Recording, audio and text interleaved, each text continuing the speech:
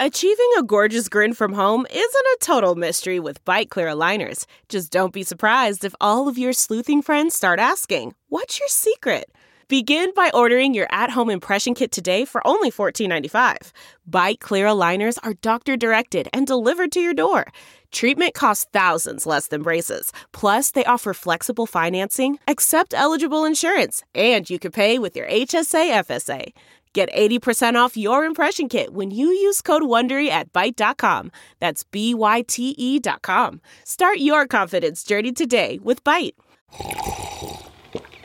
That's not just the sound of that first sip of Morning Joe. It's the sound of someone shopping for a car on Carvana from the comfort of home. That's a good blend. It's time to take it easy, like answering some easy questions to get pre-qualified for a car in minutes. Talk about starting the morning right. Just like customizing your terms so your car fits your budget. Visit Carvana.com or download the app to experience car shopping the way it should be. Convenient, comfortable.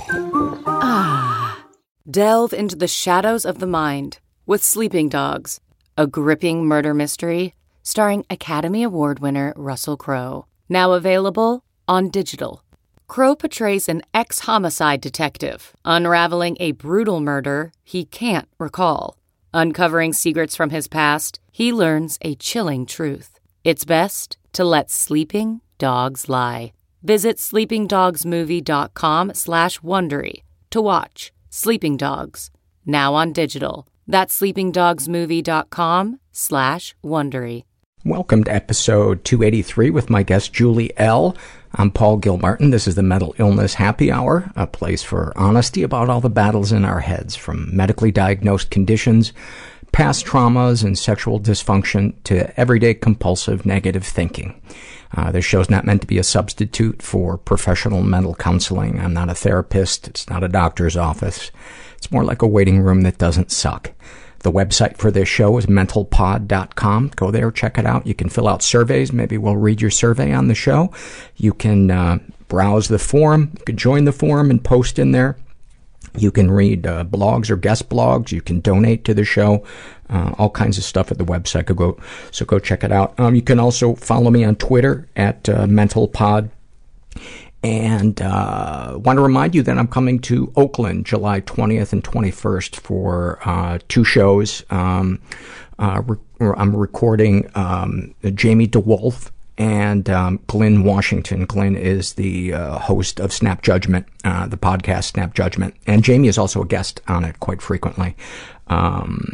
And that is being sponsored by East Bay Express. So if you just go to the East Bay Express website, and which I guess is eastbayexpress.com, you can find more information there. But I will put a link on the website for this episode, a link to buy tickets. What did I mention? I wanted to mention something. I can't remember what it is.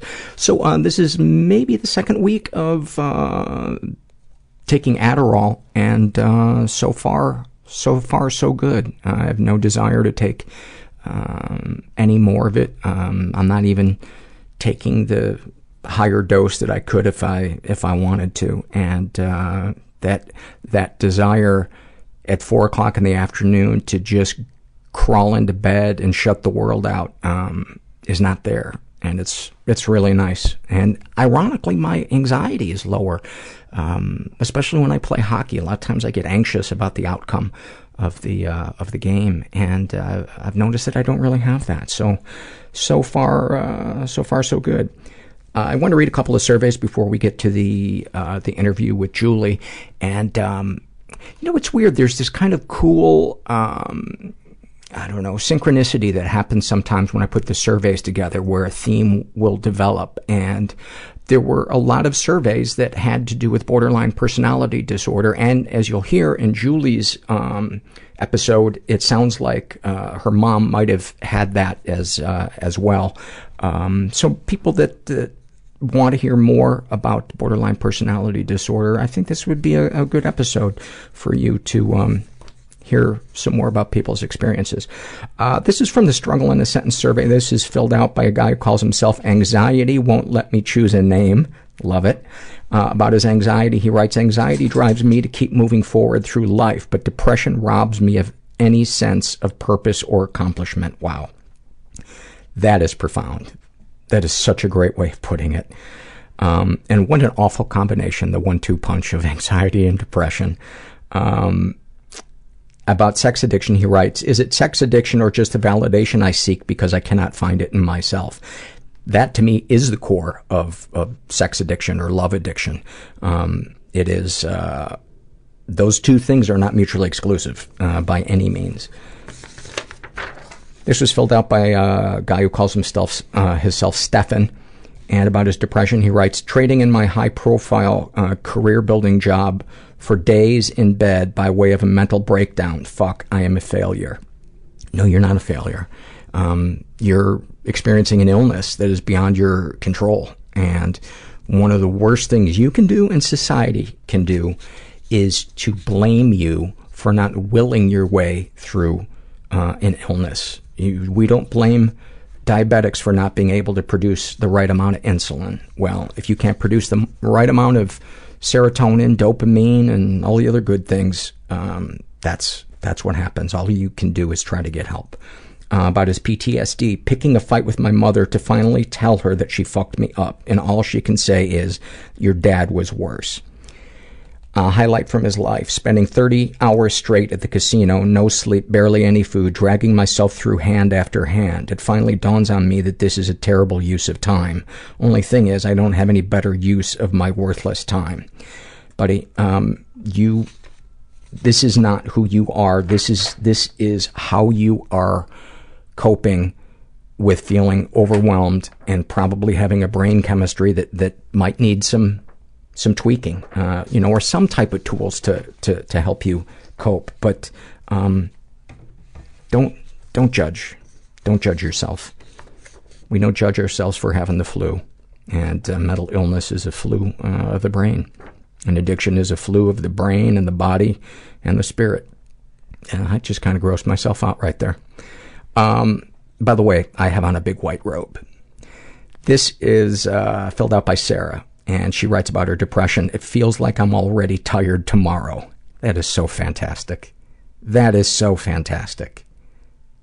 Oh my God. About experiencing racial or cultural bias. When I was 14, just after 9/11, the boys called me a terrorist. When I grew boobs and had a decent face, I became an exotic conquest. About her anger issues. If I don't react with that biting, belittling, and insulting tone that makes you feel stupid, how will you know how hurt, lonely, and unloved I feel?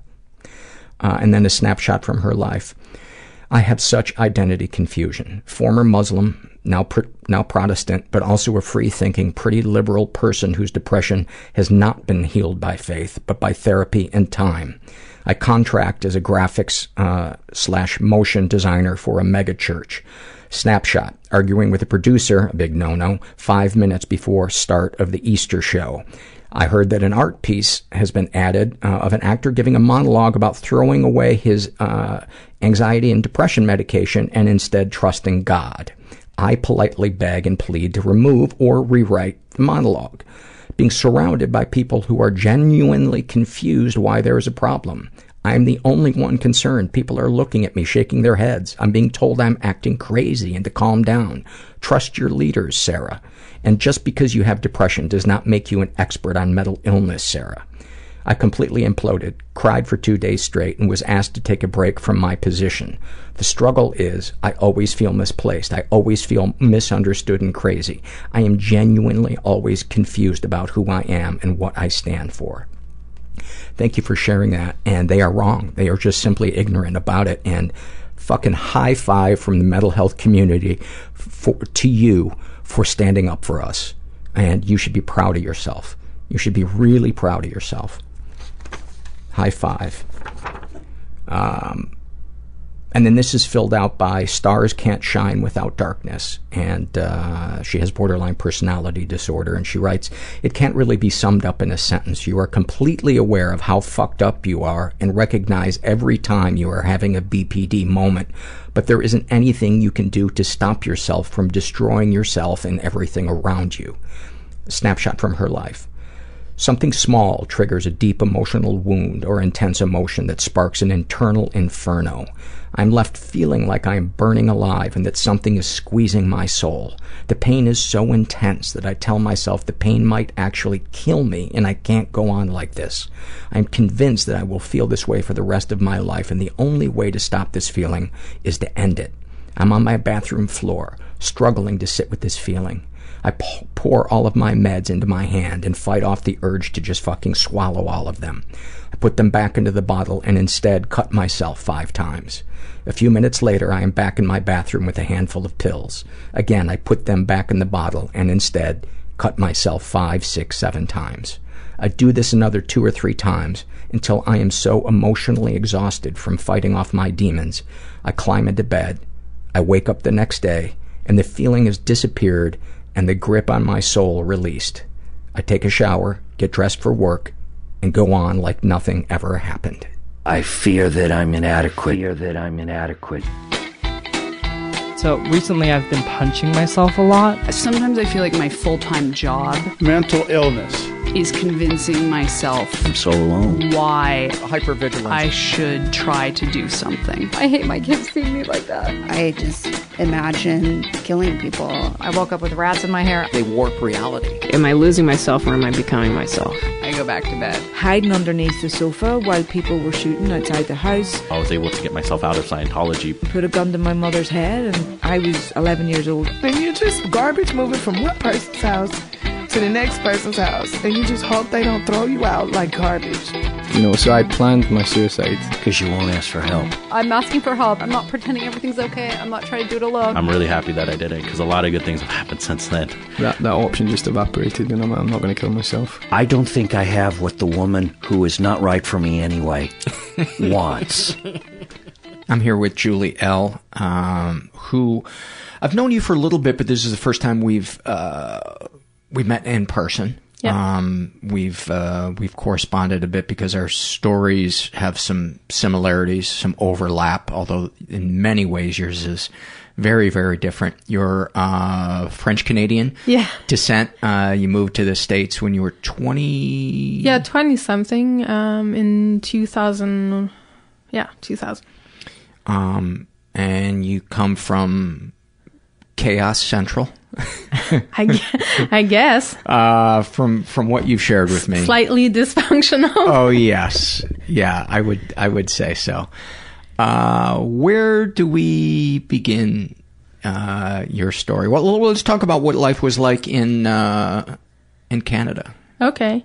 In the house or in the country? Either one. You're from Quebec? Yeah, I'm from Quebec. Quebec City, actually. I'm so sorry you lost your I know, the Nordiques. Don't bring it up. I'm still bitter about it. I think if there's another expansion team, I think they're high on the list. God, if Vegas gets one, I'm going to boycott the that's league. just not fair. It's not. No. Anywho, let's see.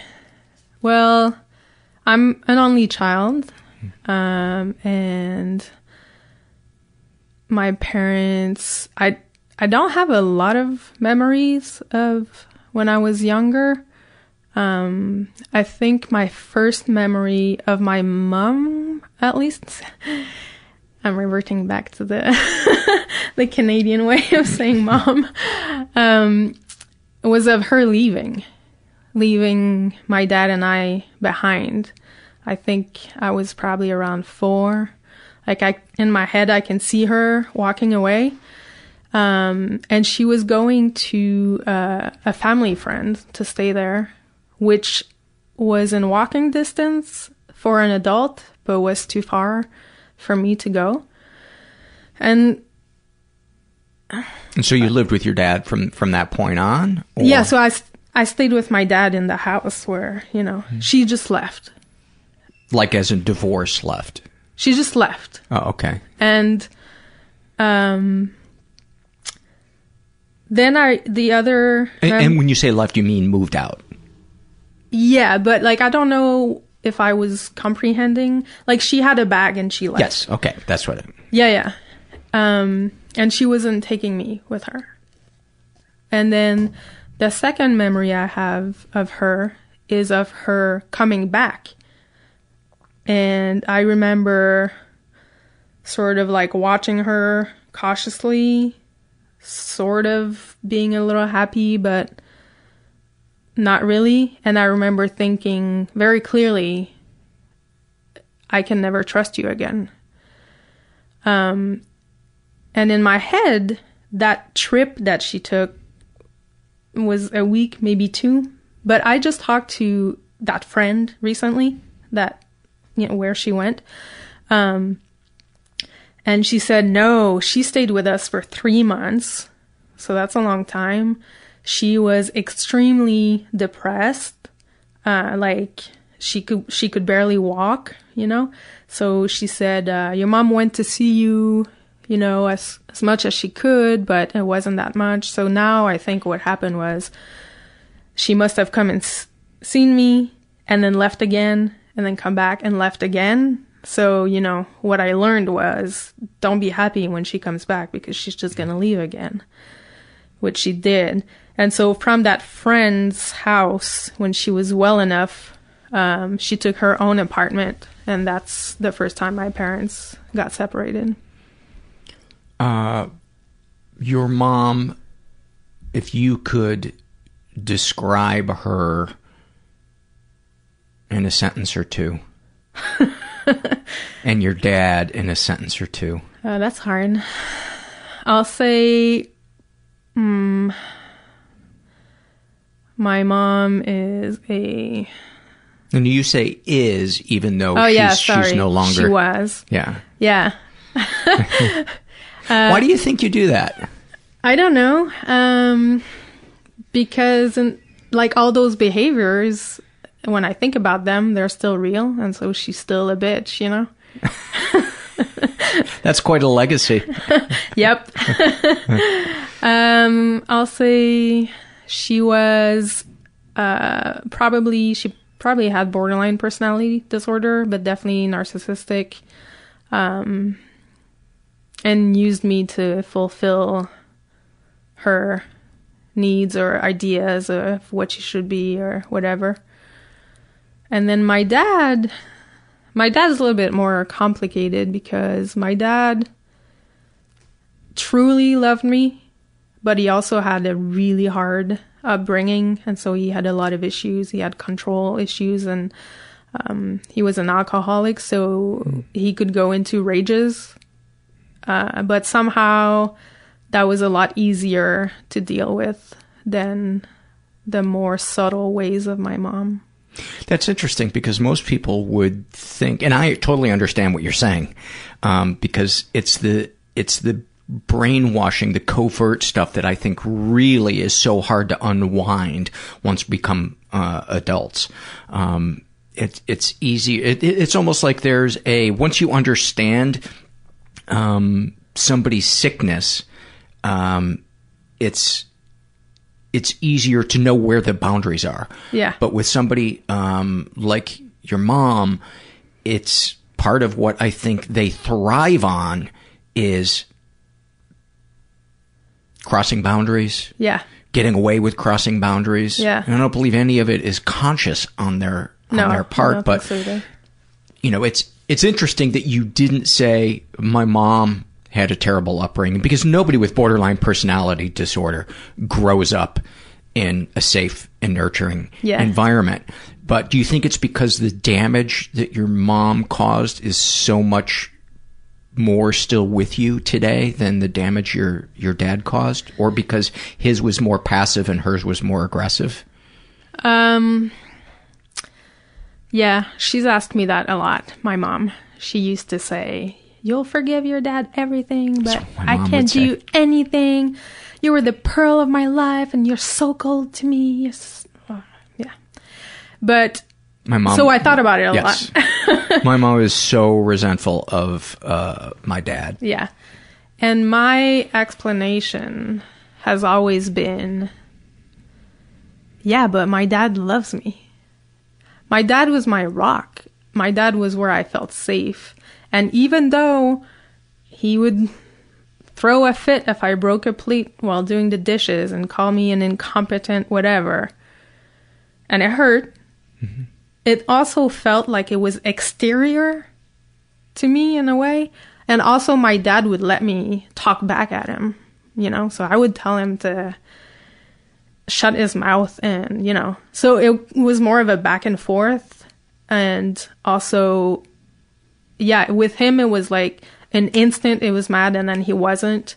And then he would do a lot of things for me. You know, you could tell he cared. So there were moments of connection with your dad that weren't there with your mom. Yeah, lots. I have a lot of memories of him when I was a kid. Like, you know, he would run around the house like on all fours and I'd be on his back, or he'd do that thing where he lifts your belly with his legs like a flying airplane, or we watch Hockey Night in Canada every Saturday together, you know, eating chips. Jealous. No, that was like, it was good, you know, but I have very few memories of a good time with my mom.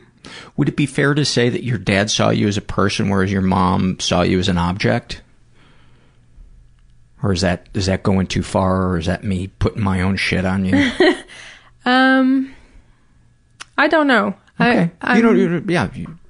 No, I mean, I've thought about these things, but I don't really know. I haven't come to some sort of conclusion on that. But I do really feel like my mom, like whenever I was at her house, because my parents were separated, so they had a 2 weeks schedule. And whenever I was at her house, if she would put her hand on my arm, I literally felt like everything inside of me was being sucked through that arm onto her until I was empty. But she was full of me, my essence.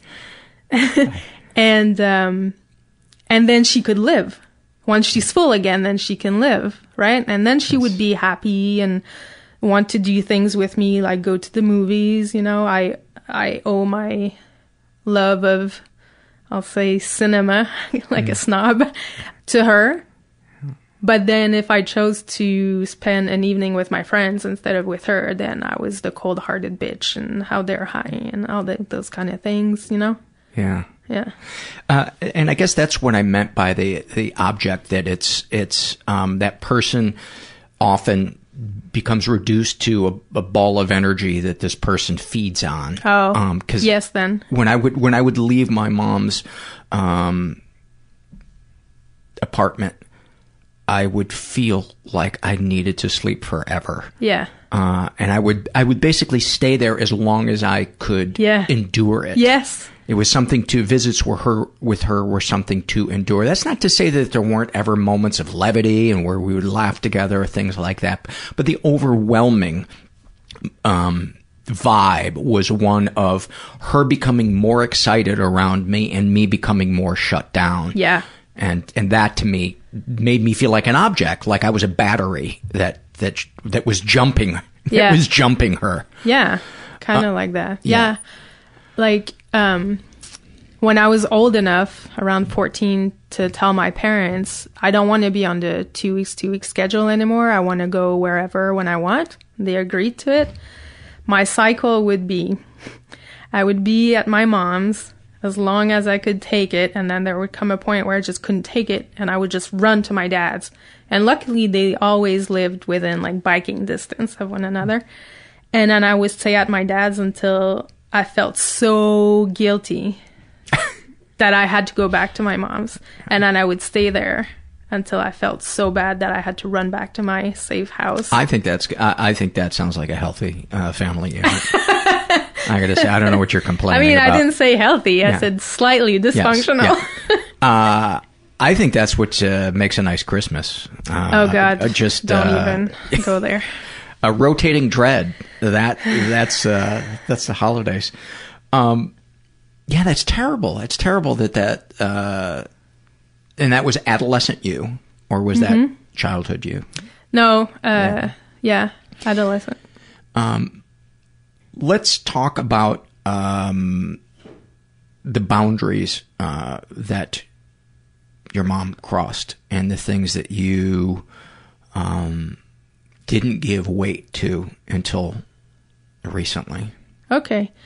Well, I guess I want to preface that by saying that I never felt close to my mom. Like, I remember when I was maybe 8 or something, like, wanting to brush her hair because I thought that was a good child-mother moment together, but being really afraid of asking her if I could brush her hair. Like, it was something like that you can't ask, or that she would realize that I wanted to have something nice, and like, you can't let people know what you want, you know? And she said yes, which I was surprised too, because I thought she would tell me no. And then I did it a little bit. It was super awkward. And then she was like, "Oh, you're pulling my hair." And I just stopped. And like, I never touched her again after that, you know? So I'm going to start with saying that. And then growing up, there was this thing she would do where if I was standing, this is when I was 10 and probably before. So she would come up behind me, stand behind me, and then cross her arms over my chest, you know, and rest her hands like pretty much on my chest. But I didn't have boobs or anything, but you know, and I always hated that. I hated it. And then right around 11, maybe, I decided to tell her, you know, I don't want you to do that anymore. And then of course she says, "What? You know, it's not, I'm your mom. It's not like whatever. You don't even have boobs." But surprisingly, she didn't do it again. But, so that was the first time I realized that I had a gross feeling when my mom touched me, but I couldn't relate it to anything. You know, I just thought, I don't like it. You know, if it was another child, he would like it, but I don't like it. And I think societies kind of don't really deal with the fact that a mother's touch can be unwanted. You know, there's a lot of consciousness around dads being creepy, but there just doesn't seem to be much consciousness around that. Why do you think that is? Do you think it's because it's often so covert, or because it's not talked about, so it's not on our radar? Both, I think. Yeah, because it's not talked about, that's for sure, and that's a problem. But the other reason, I think, is if you see a mom rubbing the back of her child in like a loving way, and you think a little something is off, but your tendency is going to be to think, well, she just loves that child so much, right? And whatever. But if a dad did the same thing and you had that same feeling, you would think, oh, maybe this is something I should look into. But that doesn't happen, I think, with the mom. And I think the vibe with which the mother or the father is rubbing that child's back has everything to do with it. Because I've seen parents, you know, scratch the back of their kid or, you know, rub their back, and it looks beautiful to me. It looks safe, and like they're, you know, that touch with the right vibe is so important. I think that's what's so confusing to kids, is when it has that vibe that you can't put into words. Yeah. The kid usually winds up thinking the problem is me. Yeah. Or I'm just too sensitive. And it's usually reinforced by that narcissistic parent saying you're too sensitive. Yeah. Or what's the matter with you? Instead of saying, you know, what's going on? Let's talk about our feelings. Yeah, because I didn't realize that there were feelings or energy that could pass through the touch. You know, when I was younger, I thought a touch is a touch. But now I know that the energy or the intention that you put when you touch your boyfriend isn't the same that when you touch, I don't know, my goddaughter. You know, I'm not going to rub her back the same way, but it's the same gesture. So now I know that, which makes, like, now I know that the way my mom was touching me, even if it was just on the arm or the back, she was putting a sexual energy into it, you know, and she was going to get that love gratification. And so I think that's a great way of putting it, is one gratifies the parent and the other comforts the child. Yeah. Yeah, it was never comforting touch. Yeah. And I'm sure in your mom's mind, she thought it was comforting you. Probably. And just thought, and I'm also, it makes me feel good. It makes me feel like a good mother. Yeah. Oh, yeah. That it was all about convincing herself that she was a good mother, you know? which is so sad, because I'm sure your mom's intention, and if she did have borderline personality disorder, which you said you believe she did have, it's such an overwhelming disorder for people to live with, because their feelings are so intense and they struggle with impulsivity and an emptiness inside them, and wanting to be loved but terrified of intimacy at the same time. I mean, it is a nuclear disorder. Yeah. And I used to have zero empathy for people with borderline personality disorder, as where I have a lot of empathy for all the other disorders. But through your podcast, mainly, hearing women, mothers even, that have it, and saying, you know, how hard it is. But those people were also doing something to help themselves work through that, so that they didn't have as much effect on their children. Yeah. And so I really admire that. And then it's easy to have empathy for someone like that, because they acknowledge that there's something wrong and they want to fix it. They're taking ownership of it. Yeah. My mom never, ever once took ownership of what she did. We would write these letters, crazy letters, where she would always be accusing me of doing something to ruin our relationship. And I would write back, and I'd be all diplomatic and say, you know, well, I think you make me feel this way, so maybe you could do this. And never, ever, ever did she once say, I'm sorry I make you feel that way, or that wasn't my intention, you know. So it's hard to have empathy for someone like that. It is. And I think if you look at it from their point of view, they're so trying to protect any chance of them being abandoned that they think that their defensiveness makes sense. That if you can see the reasons why they did it, you won't abandon them. But in reality, all you really want is for your feelings to be validated. Yeah. You don't want it to become a court case. But yeah. I mean, my mom blamed my brother and I for her bad marriage. Right, because you were there when she decided to get married.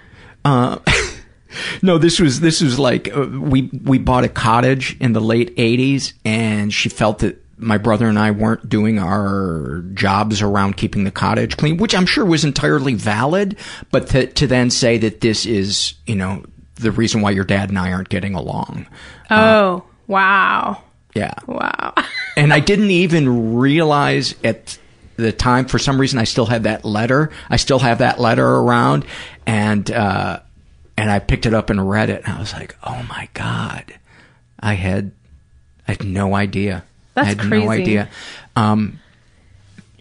So the getting back to the crossing of boundaries. Oh yeah. Okay, so that's sort of the first things that I started being aware of. Then she would do other things that until really recently I didn't even know were part of these patterns of behaviors, like you say. So, for example, she would always call me into the bathroom when she was peeing. Julie, come over here. I have something to say to you. And I was like, ugh. And I would just, of course, the bathroom door would be open. So I would just walk in there and then just stand facing her, and she would talk about whatever, like completely unimportant stuff while she's peeing. And then she like lifts up her butt and she goes and wipes, and so I could see everything, you know. And then she gets up and she pulls up her pants and she keeps talking, and that's it. But she did that a lot, and I didn't even realize that. Parents don't really do that, you know. But it was such a normal thing. Or the other thing she would do also is call me in when she was taking a bath. So then I would see her completely naked, you know, washing. And then a lot of times she did the bath thing when she was feeling depressed or anxious about something. So then I had to sit beside the bath and listen to all her woos, you know. So do you think it was a sexual thing for her?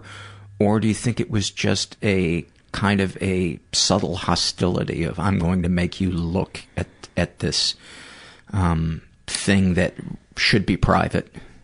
I didn't get a sexual vibe out of that. I always got the vibe that there is no separation between her and I. I see. So if you witness this really intimate thing with you, with me, that there's nothing left unsaid between us. We are one. Yeah, we are one. Like you and me were the same thing. You came from my womb, hands, my body, your body. It's all the same. There's no need for separation, or boundaries. Yeah. So she did that a lot.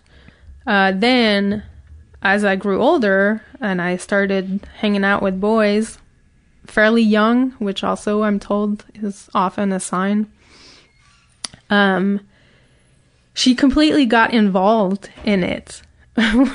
Which at the time I was like, oh, it's cool because I get to do pretty much whatever I want.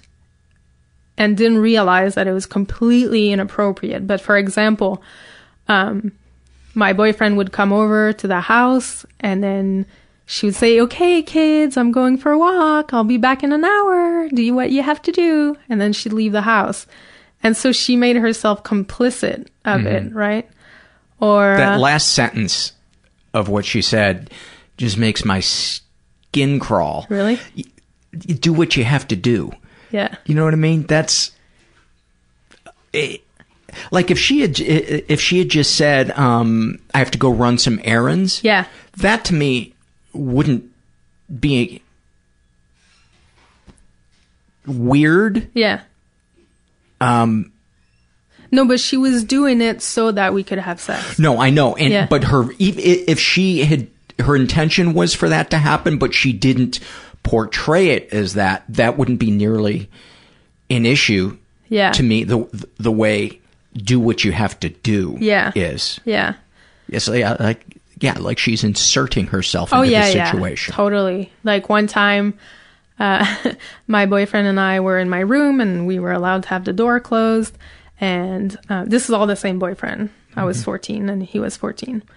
And I walked out of my room to go to the bathroom, and my mom was in the living room so she could see me. And she looked at me and she got like this twinkle in her eyes and this like smirk. And she was like, somebody's been having a good time. And I was just like, ugh. And I just went to the bathroom and walked back to my bedroom, And that's the kind of stuff that happened. She would let us take baths together, while she's preparing dinner. My boyfriend and I would be in the tub together, and then she's like, okay, kids, dinner is ready. And so we'd come out and go have dinner. Do you think she saw herself kind of as an adolescent? Yeah. Because it really sounds like the way two teenage girlfriends would be with each other. They go to the bathroom. Yeah. With the other one. Yeah. There, they wink when the other one's getting laid. Yeah.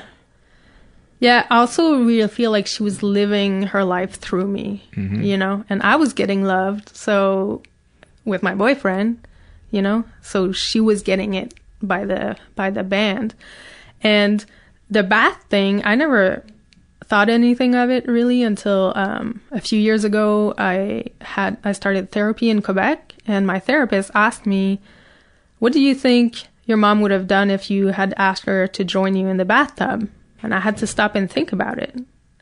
And he said, normally people don't have to stop and think about it. The answer is no. And I can't even tell you that she wouldn't have come in the bath with us. She might have. She certainly would have been like, oh my God, no, that's completely inappropriate. Why are you saying that? And so that was another hint that like boundaries were clearly being violated. Yeah. Then, as I grew older, at some point, what's the next thing? When I was 18, I had a boyfriend who was 28, and he had a friend who was mid-30s, I think. And my mom decided to invite them over for New Year's, and so it was just going to be us, a very small thing. And I remember warning my mom before they arrived, don't start hitting on the friend. He's too young for you. Don't do that. of course not, blah, blah, blah, you know, what do you think? And then, of course, the minute they arrive, you know, she starts being like really charming in sort of a gross way. And I was getting really annoyed. So at some point, I left the living room and I could hear my mom like sort of with this tone of voice asking the friend, so do you like my daughter? What do you think about her? She's great, huh?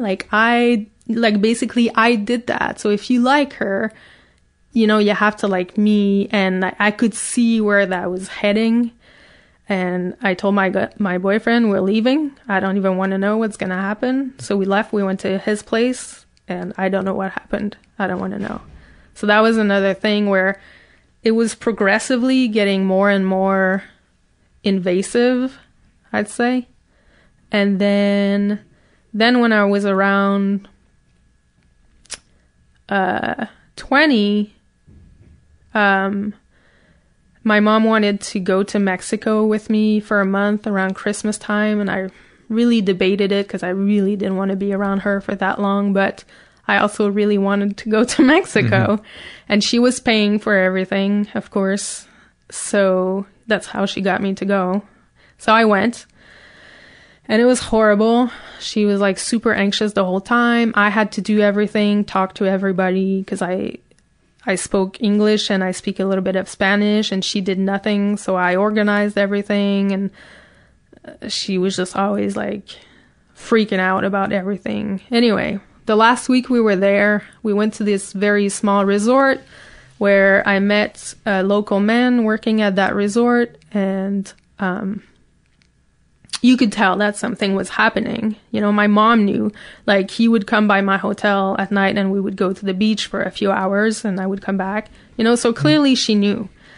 And then the night before we were leaving, she invited him to the restaurant with us. So he came and oh yeah, this whole time he was asking me like, why are you not nicer to your mom? I don't understand. And I'd say, like, don't mind that. Like, he's like, but she's your mom, you know, you should be nice to your mom. And I was like, don't even worry about it. Anyway, so after we were done with dinner, my mom looked at me and she said, can you go wait outside? I have something to say to this man. And I was like, no. Like, what could you have to say to him? Yeah. You know, I'm the one who's... It's so weird. Yeah, it's weird, right? And, you know, she's like, it's nothing, you know, blah, blah, just go outside 10 minutes. And I kept saying no. And finally she says, trust me, I'm your mother. And I was just like, ugh. So I just walked outside and I waited. And 15 minutes later, he comes out. He grabs me by the hand. He says, I know now why you're the way you are with your mom. Let's go. And so we went to the beach and I kept asking him, what did she say to you? And he wouldn't say. And then when I went back to the hotel that night, I asked her and she wouldn't say. She just said, trust me, I'm your mother. But upon our return to Quebec after the trip, one of her friends told me, and she had declared her love to this man that, you know, she hadn't spent time with, but I had been spending time with, and that she was going to go back to Mexico and like take care of him and all this like crazy shit, like completely delusional, you know? Wow. Yeah. So at that moment, like I had already been not having much contact with my mom, but at that moment I thought, she's not going to meet the next boyfriend I have because I don't want to know what's going to happen. If I get married, she's definitely not going to meet my husband because I don't want to be in one of those situations where my mother sleeps with my husband. And if... Why do you got to be so close-minded? God, I guess you're prudish up in Quebec. Well, it was a little too close to soap operas. Is that what you say? Yeah. Yeah. Yeah, and then I thought if I ever have children, she's definitely not going to see them ever. And so then I thought, what's the point, right? What's the point? So I just stopped calling her. She didn't call me. We didn't talk. But, yeah. No, go ahead. I was going to say something that I hear a lot from people who experienced covert incest from moms. Yeah. Was the thing with the bed, the comforting. Oh, yeah. Yeah. Can you talk about that? Yeah. So ever since my mom would make me sleep with her in her bed whenever she was feeling anxious or sad. And it started really young, so there wasn't a lot of coaxing, you know? She would just say, "Can you come sleep in my bed tonight?" And I would just go. And sometimes she would talk, or sometimes she wouldn't. She would cry sometimes. But I remember I would always turn my back to her and then scoot to like the edge of the bed, right? So I'd be in this sort of, not fetal position, but, you know, at the edge, like as far as I could from her. I didn't want her to touch me or anything. And that position's called the fetal cliff. and eventually I'd fall asleep. And the last time that it happened, how old were you? Well, so I don't think that I had sex yet, so not 14, but I knew what sex was. So I want to say 12, maybe 13, you know. And so she made me go sleep with her. And I woke up in the middle of the night in that position, really close to the edge of the bed. And there were weird noises happening behind me. And the first thought that came to my mind was that she was touching herself. And then I thought, that's crazy. So then I started running all the options in my head. Like maybe she's like scratching her eye really hard, you know, it can make that sound. And I was like, no, I don't think so. And then there was nothing else that it could be. But I didn't want to know. So I did what I always did when my mom would make me sleep in our bed, or when she would come in the morning, wake me up, is just stay there very, very still, pretending to be asleep, and just wait until it was over. And then it was over. In the morning, I got up, and honestly, I don't even remember if she never asked me to go to her bed again, or if I just said no and never did it. But, you know, that was the last time. And, you know, I'm obviously not a parent, but I think it's important to draw a distinction between the kid needing comfort and climbing into the parent's bed. Yeah. And it's not the fact that they're in the bed together. Yeah. It's who's comforting who. Yeah. No, the thing about the kid wanting to climb into bed, my dad took care of that when I was really young too. When I was about 4, I kept wanting to go to bed, but like on his side, not between him and my mom, or not on my mom's side. And at some point, your mom must have hated that. She was sleeping, I think. Oh, okay. Yeah.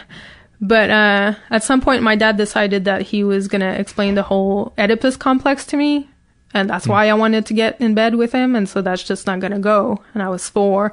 So then I felt like a terrible person because I must be in love with my dad and want to kill my mom. And and that's horrible. Heavy thing to tell to a 4-year-old Yeah, kid. my dad was completely inappropriate that way.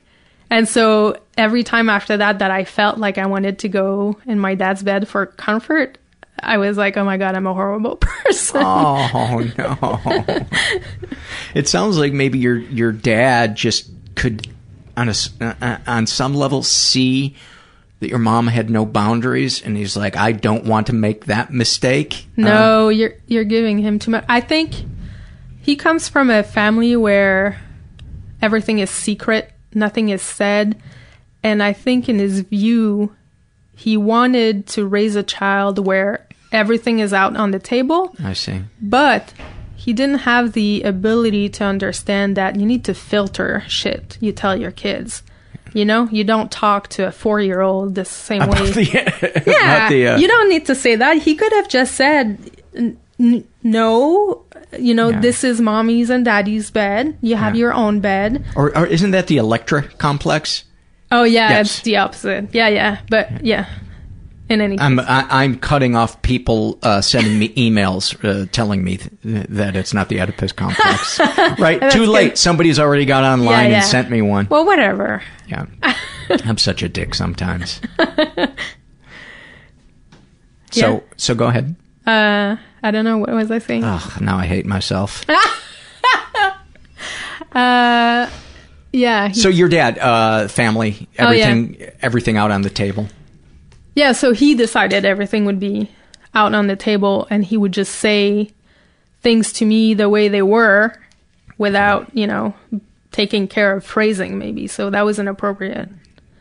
But in his head, he was doing the right thing because he was explaining to me why he didn't want me there. It must be so hard to be a parent. It must be so fucking hard. Yeah, I don't know. How do you not filter things through your own issues?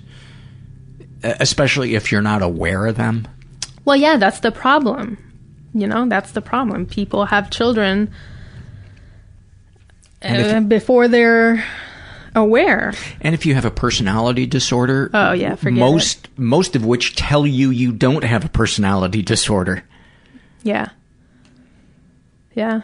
Or like my mom, her personality disorder made it that she never felt loved enough, and she had told me several times like she wanted to have like 7 children, because she loves children so much. But I know it's because I think by having a child, she was expecting that she would be getting this unconditional love, unconditional, right? Mm-hmm. Love. And that didn't happen. And when that didn't happen, she got really frustrated and, Yeah. Yeah. So let's talk. Oh, and the other 2 things we have to talk about is your dad and his codependency, which was really highlighted. Oh. You want the last events? Yeah, with him being an immigration officer. Okay, so my mom had threatened suicide basically like throughout my life. She had 2 really deep episodes where, she would walk around the house without her denture, and she wouldn't eat. Without her what? Denture. Oh, dentures. Yeah. And she wouldn't eat, and I remember having to like step over her to walk because she was laying on the floor. Oh my God. Yeah, I had forgotten that one for a long time, but I remember it gave me a lot of shame for a really long time. Yeah. Anywho.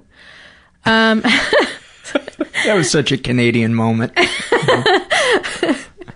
So, so then my parents were separated for a really long time. The other thing is my dad, when I was younger, was an immigration officer for Quebec, and he was really close to his cases because he has no boundaries and he loved to help people.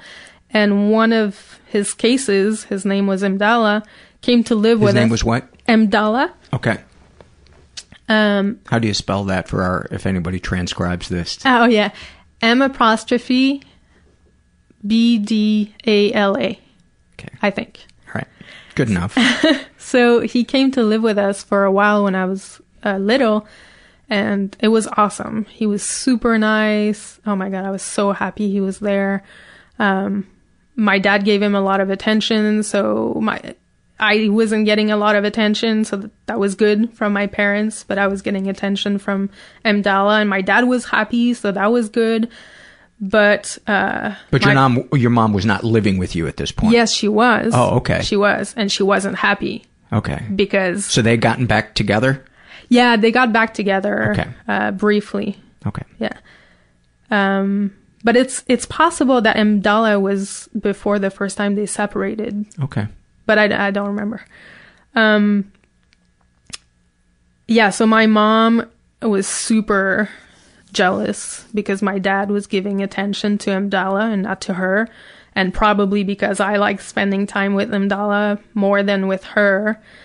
And eventually my dad told me that Mdala had to leave. He couldn't live with us anymore. And I'm sure that's because of my mom. So, I was sad. He was sad, whatever. But then a little while later, the government turned down his request for refugee status. And instead of going back to his country, having to go back to his country, he set himself on fire and he died. And that was really devastating for my dad. It was horrible. I think my dad felt really guilty that he couldn't help him. You were saying earlier, before we were recording, that your dad was a functional alcoholic, and every time he would get really drunk after that, he would recount that story. Yeah, so sometimes in the evenings, after he'd been drinking, if I stuck around the dinner table, because in Quebec, we like to stick around the dinner table and talk, he would always bring that up, and he would tear up. And I mean, for me, it was overwhelming because I didn't know what to do about it. But for him, I mean, it was super traumatic for him, obviously. So then, years later, after years of my mom and my dad not really having any contact, I think, my mom was in and out of the psych ward a lot because she had done a couple suicide attempts, like more active ones, like she threw herself in the St. Lawrence River, but she forgot that she's a really good swimmer, so that... I'm sorry to laugh at that. I know. No, I thought you were going to say, ridiculous. but it was winter and she bounced off it. No. I mean, it was cold. She had a jacket on, but she's a really good swimmer. So what's going to happen, And like people called immediately because there's always people walking on the side of the river. And there's even like these little ladders that you can climb up. Anyway. So she was in and out of the hospital a lot. And one time she convinced the psychiatrist that she was good enough to get released for the weekend. And she called my dad, of all people, to ask him if she could go to his house for the weekend. And because my dad doesn't know how to say no and he wants to help people and she's the mother of his daughter, he said yes. So my mom decided to stay in my bedroom, even though I wasn't living at home anymore. My dad sort of had kept it as my bedroom. I still had some clothes there because when I went back to visit from California, I would have clothes. And there was a guest room in my dad's house, but that's not the one my mom chose. She chose to stay in my room, and she was sleeping in I had an old nightgown from when I was 15 or whatever. That's what she was sleeping in. And then at night, she went to the bathroom and she locked herself in the bathroom, and then she set herself on fire. And after a while, the smoke got under the door and hit the smoke detector, and it woke my dad up. And my dad tried to open the door, but she had locked it. And so I don't know if it's like through talking or if he was able to pick the lock, but he was able to open the door. And I wasn't there. I was in California when all of this was happening, so I heard about it after. Anyway, so then he threw a bunch of towels on her to extinguish the fire, but she was already burnt really badly. But she told him that she didn't want to go to the hospital, and because my dad is completely inadequate, he said okay. So they just sat around the dinner table for a while, like an hour, I think, until he finally convinced her that they had to. And instead of calling 911, he called a cab. And so, Jesus. And so they drove to the burnt unit in a cab. And that's how my mom got to the hospital. And she was really badly burned. So then I got the phone call and I was debating, should I go? Should I not go? She was in and out of consciousness. I don't know. Poor mom. What? You're poor. I mean, I know that I'm sorry, but at this moment, I'm feeling such empathy for how fucked up she was, how much pain she must have been in. Are you being serious? Hating what she did to you, hating the sickness that was in her. Is this pissing you off that I'm saying this? I'm not pissed off, but I wish I knew how to get to that feeling, because all I'm feeling is that she was such a fucking bitch to do to my dad what had traumatized them before. Setting himself on fire. She wasn't thinking of the pain, or if she was, it was only sort of in a vindictive way, because she did exactly what Imdallah had done and that had destroyed my dad, and she did it in my nightgown. But look at, and I'm not trying to get you to feel the way I feel about your mom, but look at how little regard she had for herself, how overwhelming her feelings were, that she was willing to go to the length of burning her own body. Because the feeling of wanting revenge or whatever it was, I guess that's the part that I try to put myself in her shoes and think of what must the feelings have been in her body to go to that length. It must have been like her emotions were a fire that she just couldn't control. Probably. I think I would have empathy for her if she had killed herself without involving my dad in it. Yes, that I totally understand that, but I see it as part of her sickness. I see it, and maybe I'm completely letting her off the hook, but I see it as somebody who was just in a prison of their own feelings. Yeah. But there are people who feel prisoners of their own feelings, and they take steps to try to resolve that. They try therapy. I mean... and that's a part of your mom that I hate, is the part of her that was unwilling to see her part in things. Yeah. Unwilling to get help. I mean, obviously, when she went to psych wards, somebody must have said, hey... Well, she was committed because she tried to kill herself. Yes. You know, but if during... I mean, she had many years, like 25 years, to just say, I feel empty inside. I don't know what to do with myself. I need help. Can somebody help me?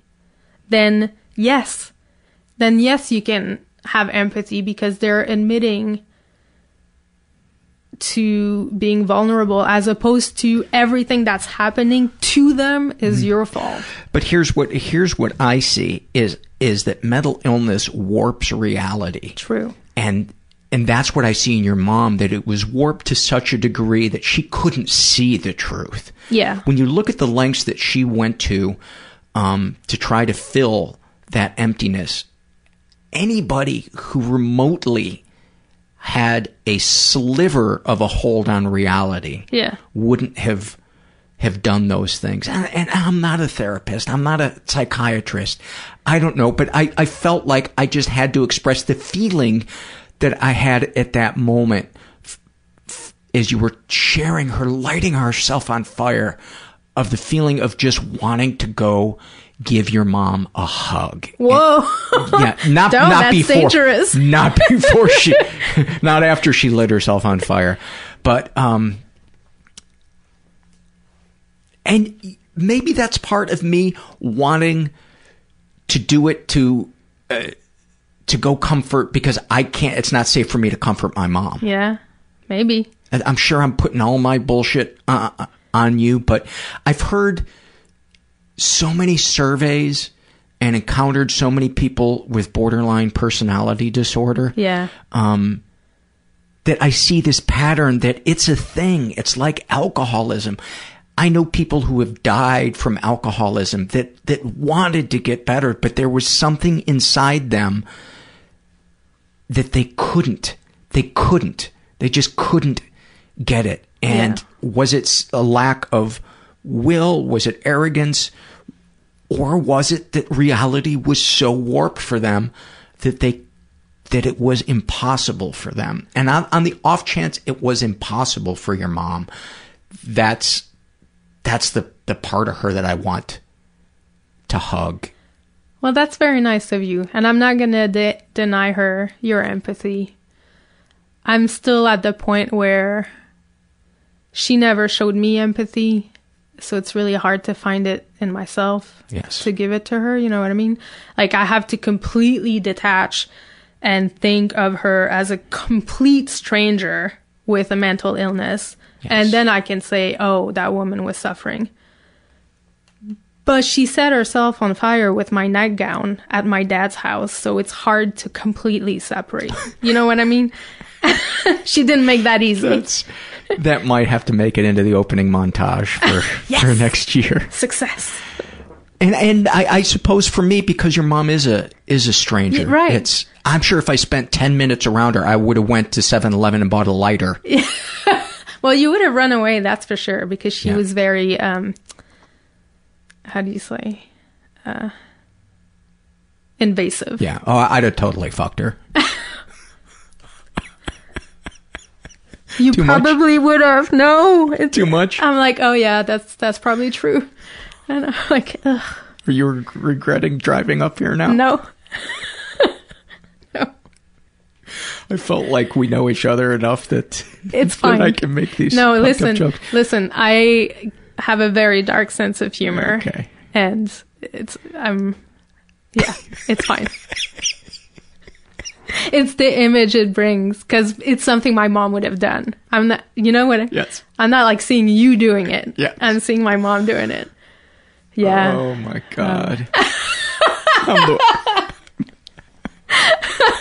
That was awesome. Can we break for water? Yes. Okay. People step away.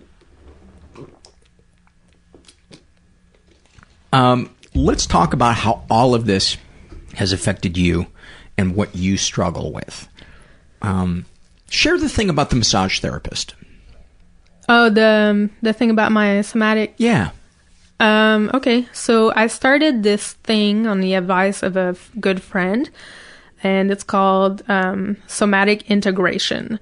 And it's basically a physical massage of areas that you feel have tension. But oftentimes, you know, we store anxiety and feelings, shame, trauma in our bodies, right? And so it seems like oftentimes if you work certain areas where there is tension, then emotional tension will become more accessible also.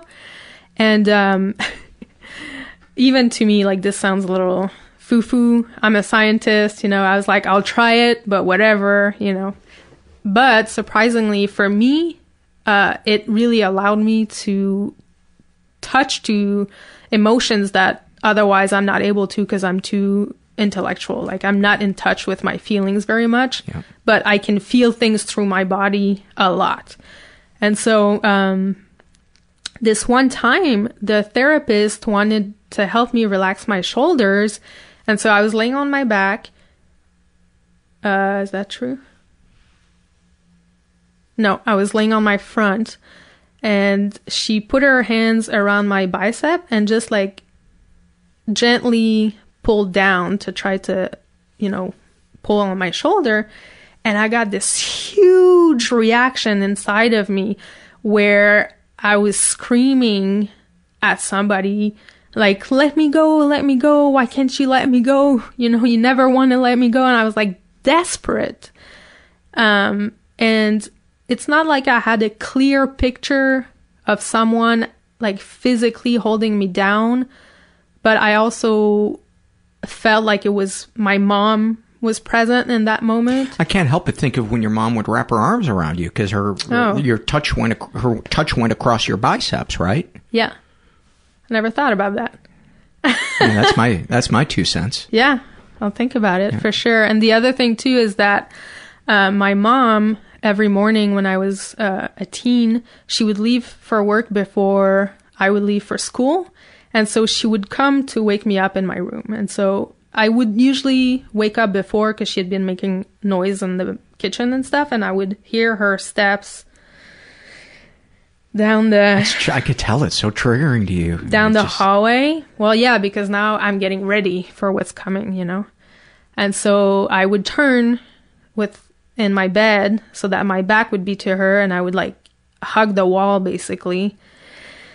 And then she would open the door and she would come in and she would sit on the side of my bed and she would start stroking my back. And then she'd be like, I know you're not sleeping. I know you can hear me. You don't want to talk to me. That's fine. But before you go to school, can you take the garbage out? Or like whatever, like, you know, whatever stuff. But the feeling I had was I was completely paralyzed. I was holding my breath, but at the same time, like trying to make it look like I was breathing, like if I was sleeping, you know? Everything was so controlled. And just waiting for it to be over, for her to leave. And eventually she would get up. She would leave. I could hear the front door open and close. And then I would wait. I would wait. In case she came back? Yeah. In case she came back, I'd wait. And then after 10 minutes, maybe, I'd start thinking, okay, it's safe. She's probably not going to come back. And I get up and I get dressed for school, have breakfast, go to school. And then in the evenings, I would go to my friends that lived literally 3 houses away and kept checking my watch because I knew what time my mom would be home, and I would run home before she would get there, because if she got there before I was there, then she would like throw me this like guilt trip, you know, I wasn't there for her and blah blah blah, and like I don't know why exactly, but it was super it's like she couldn't live if I wasn't there. So let's get back to the massage thing. So bicep, pulling on the biceps. Yeah. Well, yeah, so she was just pulling on my biceps, and that's all she did. And I just got this really, really strong feeling of being physically pinned down. But wasn't there something with your neck being released? With my neck? Yeah, you said that something, you were able to turn your neck more after you... Oh, that was the first session. Oh, okay. Yeah, so the first session I had... I started on my back, and she was trying to turn my head to the side, like trying to touch my ear to my shoulder, basically, and it wouldn't really go very far. And I had a lot of feelings of my dad coming up, and when I think about negative things with my dad, it's more of I'm prepping for a fight, so my shoulders go up, and I get my jaw really clenched because I know there's going to be yelling, you know, and there's going to be some like mind stuff, so I need to be ready. And so there was a lot of that, and then by talking through it, you know, basically I'll just say, yeah, like I'm seeing my dad, and then the therapist asks like, well, can you see where you are? And I'll say, yeah, like we're in the kitchen, you know, what is he saying? What are you saying? And this whole time she keeps massaging the area, so it's like you're always supported. That's how it feels like. And then eventually the area relaxes, and at that point she brings you into relaxing by like making you aware of your breathing and all these other exercises, you know, and then I was able to turn my head like completely. It sounds like an amazing... Now, is she a massage therapist or a somatic therapist? She's a licensed massage therapist and has trained in somatic integration and trains other massage therapists now. She sounds she's amazing. Awesome. She's awesome. And it also sounds like the key to that was that you first felt safe enough with her. Yeah. Because you were sharing with me that you get triggered, like what's this thing that makes you want to punch people? Oh, yeah. So I can't have people touch the back of my neck, like certainly not wrap their hand around the back of my neck, but even if it's a flat hand, I will, it's the flight or fight response. I'm going to throw a punch or I'm going to run away. It's like something is going to happen. And I don't know what, because I also have no memory of ever being taken by the neck by anybody. But that's what it is. So I trust it in the sense that I'm not going to tell myself, oh, nothing happened, so just let it happen. You know, I just tell people, don't do it. Yeah. Yeah. Yeah, well, the therapist, she repeated over and over to me, you're in control of this thing. If there's something that feels uncomfortable, you just say so, I will stop. And she told me several times. And I dared say something at some point, and she did stop, you know? So she's really putting the power into the person who's receiving the service. So for me, that's good. Yeah. And she's so caring. You can tell right away, you know? She's awesome. She's in San Diego. Yeah. I can give you the information after, and if people call you. Okay. I'll forward their emails to you. What are the issues that you struggle with today that are probably a result of the stuff you went through? That's something also. I knew I had issues, but I didn't know where they came from. And so I've always had problems where, like, at the beginning of a relationship, I'm fine. I'm all sexual. It's all good. I have no problems. But it's almost like the second that the relationship becomes committed, then I freeze. I have zero desire. Zero, basically. Which is a problem. And you understand that is one of the hallmarks of sex abuse survivors. I do now. Okay. All right. But when that started, like when I was in my 20s and I started seeing it as a pattern, you know, I didn't even know that I lived in situations that are considered sexual abuse, you know? Yeah. And so with the boyfriend that I have now, I thought, I don't want this to be the thing that's going to break us up. Like, this relationship is important to me. And so I started seeing a couples therapist. And so he came, and this was about 3 years ago, I think. And she said something. She asked me about my mom, and I shared with her how open, quote unquote, she was with my sexuality. And she looked at me and she's like, well, what do you feel about that? And I was like, nothing, you know, it was great at the time. And then she said, well, don't you think that could have something to do with what you're having troubles with today? And I was like, no. And she said, yeah, because, you know, sexuality is something that teenagers should appropriate themselves separately from their parents. And you didn't have that. And I truly did not understand what she was telling me. So I didn't take it in, right? And then I kind of stopped going to see her. And had you shared with her the thing in the bed with waking up to your mom? I don't remember if I did or not. Probably not. Okay. And then I started listening to your podcast and, you know, people talking about sexual abuse. And then I quickly identified that people that were raped could have this intimacy avoidance thing, but I didn't relate it to me. But then you started talking about it. You started talking more about your mom, and you started opening a little bit about some issues of intimacy. And then you had some guests that also brought it up, and I was like, well, intellectually, I could see how probably that's what's happening, but I still can't relate to it emotionally, you know? So then I talked to my psychologist about it, and she suggested EMDR. So I just started doing that because that's for post-traumatic stress disorder, which is another thing. I was like, wow, I can't have PTSD, like, because if you look in the definition, it's one event. But there's definitely collective PTSD. The really good psychologist I had when I was in Quebec, I'm still in touch with him. We write sometimes. He told me, like, no, like, repetitive stuff, like, even if you don't think your life is in danger, that's enough, because you always live in this state of fear somehow.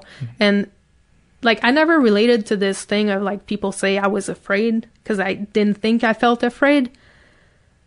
But now I realize that I was always on the lookout for what's going to happen next. And all of those physical reactions that you had, you know, being disgusted to where your skin crawls is a form of fear. I guess. It's not that you're going to be beat up, but it's that you're going to be overwhelmed. That you're going to be touched. Yeah. Yeah. And touching is no good. And intimacy is no good because, so I think that's the thing, like, I can be either sexually intimate with somebody, or I can be emotionally intimate with somebody, but not both at the same time. My mom made me be emotionally intimate with her, and she brought a strong component of sex into it, but because she didn't touch me, you know, it's a little, it's gray in my head, although, you know, I know it's sexual abuse, but in any case, so yeah, like, intimacy is dangerous, you know, and if you love someone, you need to be emotionally intimate with them, and so the sex goes out the window. I can't be both. I don't know how to be both. I think that's my last defense. Wow, that's profound. I've done a lot of work where, you know, I had big walls. Oh my God, I was like a cold, you know what my mom told me all these years? They became true, you know? I became cold and a bitch and no empathy for anybody. And no empathy for me, of course, because why would I? Like, and self-care? You struggle with self-care? Oh, no, yeah. I don't even know. I didn't even know what that was, you know? And honestly... Showering, brushing your teeth. I know. When you started talking about it on the podcast, and my other really good friend, the one who suggested the somatic work, she's way into that kind of stuff, you know, self-care. And I was like, ugh, like this, like... Frou-frou. Oh, yeah, this talk about... I'm like, come on. But then listening more about your podcast, I realized that I hate taking showers. Like, I hate it. I don't want to take showers. I only do it, like, you know, because at some point I have to wash my hair. Do you struggle to prepare yourself a detailed, nutritious meal? Yes. Okay. Like, yeah, I don't do that. I did for a while when I first moved to California. It was really good. And now I don't do that anymore. I hate brushing my teeth. Hate it. Always hated it. Always hated showers. Like, I can't stand to have water on my face. When I was younger, I thought that it was because I had really bad eczema when I was young. And so getting in the shower was actually hurtful. Like, it made my skin drier, and after it was really itchy. But it's better now, and I still hate taking showers. And so there's something else there. I'm reading a book. I shared this with Julie before we started recording, but it was brought to my attention by a therapist that I show a lot of signs of sexual and social anorexia. And she suggested this book by Patrick Carnes called Sexual Anorexia.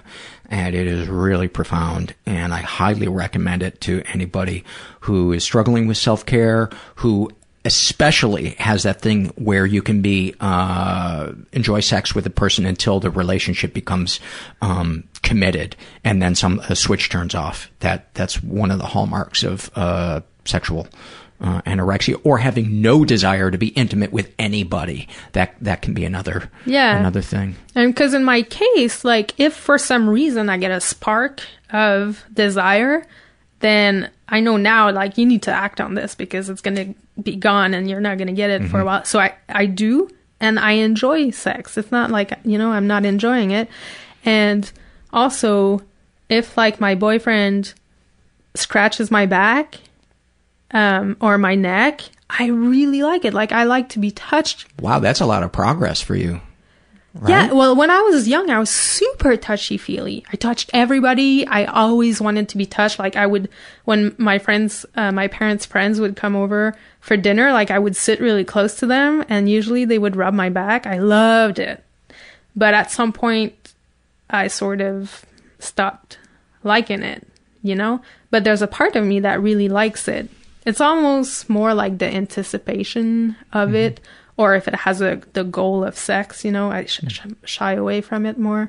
But I also get this thing where if people scratch the back of my neck, I get this, like, my brain gets flooded with something, and I go into this sort of trance. Good or bad? Good. Yeah. That's interesting, because the flat hand, yeah, or the hand around the back of your neck, no, but scratching it.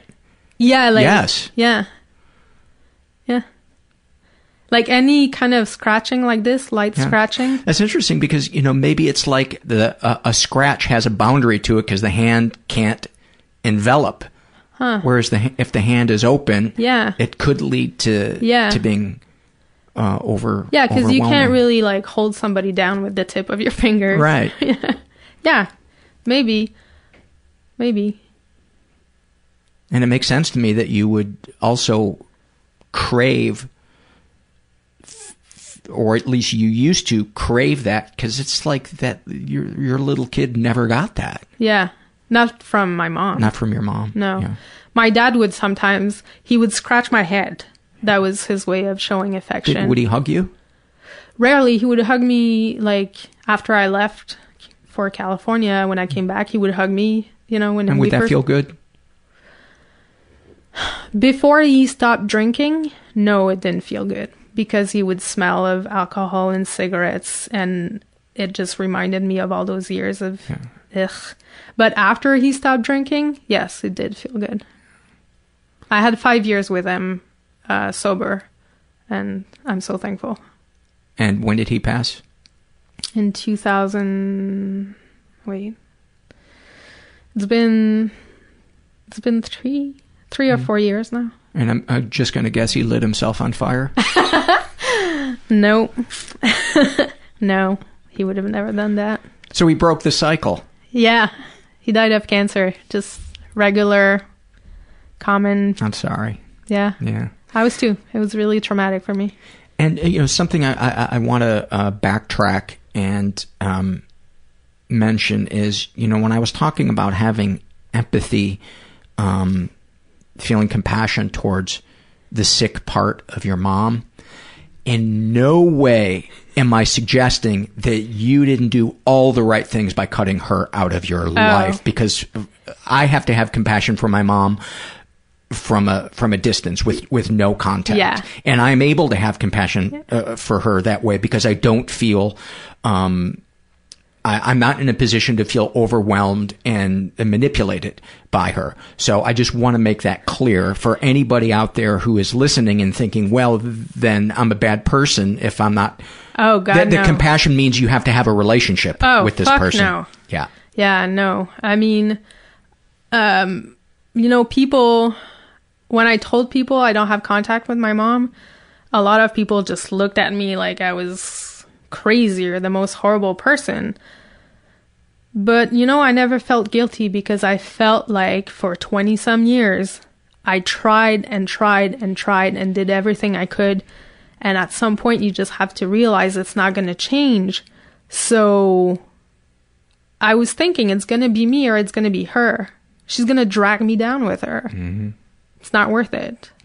And I don't think I've ever met a person who cut contact with a parent where it didn't, after hearing their story, it didn't make sense to me, because all kids have a thing inside them that wants desperately to have a relationship with a parent that's safe. And so for them to make that painful decision where every fiber of your being is saying, God, I want this to work, it has to be really fucking undoable. Yeah, it's not like you're like, oh my God, my mom's not buying me the clothes I want. Fuck you, I'm not going to talk to you anymore. You have to think about it like, what did the parent do that was so bad that the kid had no other option but to cut contact? Because that's what happens. You have no other option. Otherwise, you keep drinking, or you keep fucking around, or you keep hurting yourself. And I have heard stories of parents changing and then coming back into their kids' lives, and they have relationships that are, if not ideal, manageable. Wow, good for them. Yeah, I'm envious of. Are you? Of those people? I am. You would have that kind of relationship if your mom would.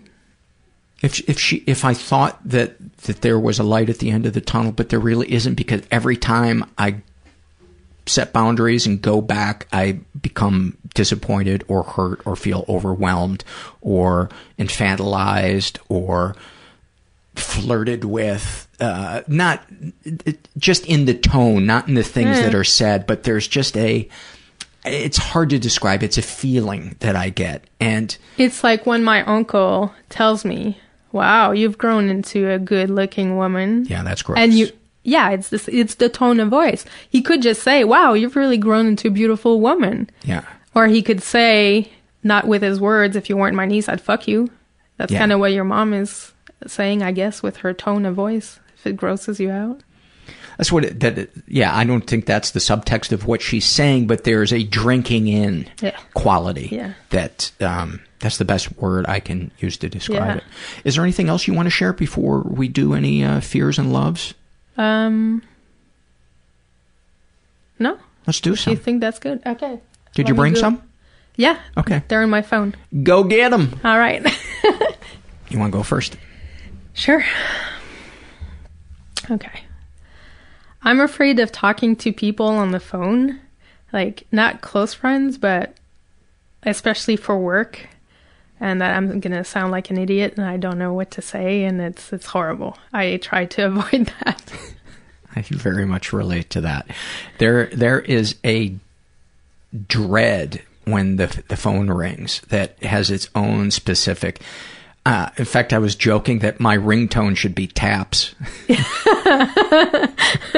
Yeah, when my boss tells me, like, okay, call somebody for this or that, I'm like, okay. And then I'll write an email or I'll call early in the morning so it gets to their voicemail. You know?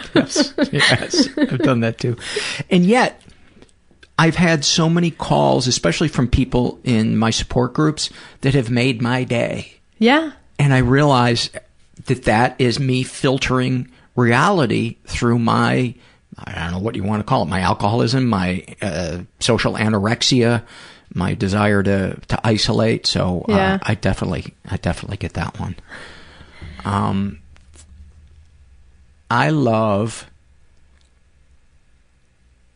I think I've shared this one before. We're doing fears. Oh, fears, that's right. I am afraid that I'm going to get an avalanche of emails telling me that I completely negated your experience by talking about the wanting to hug your mom.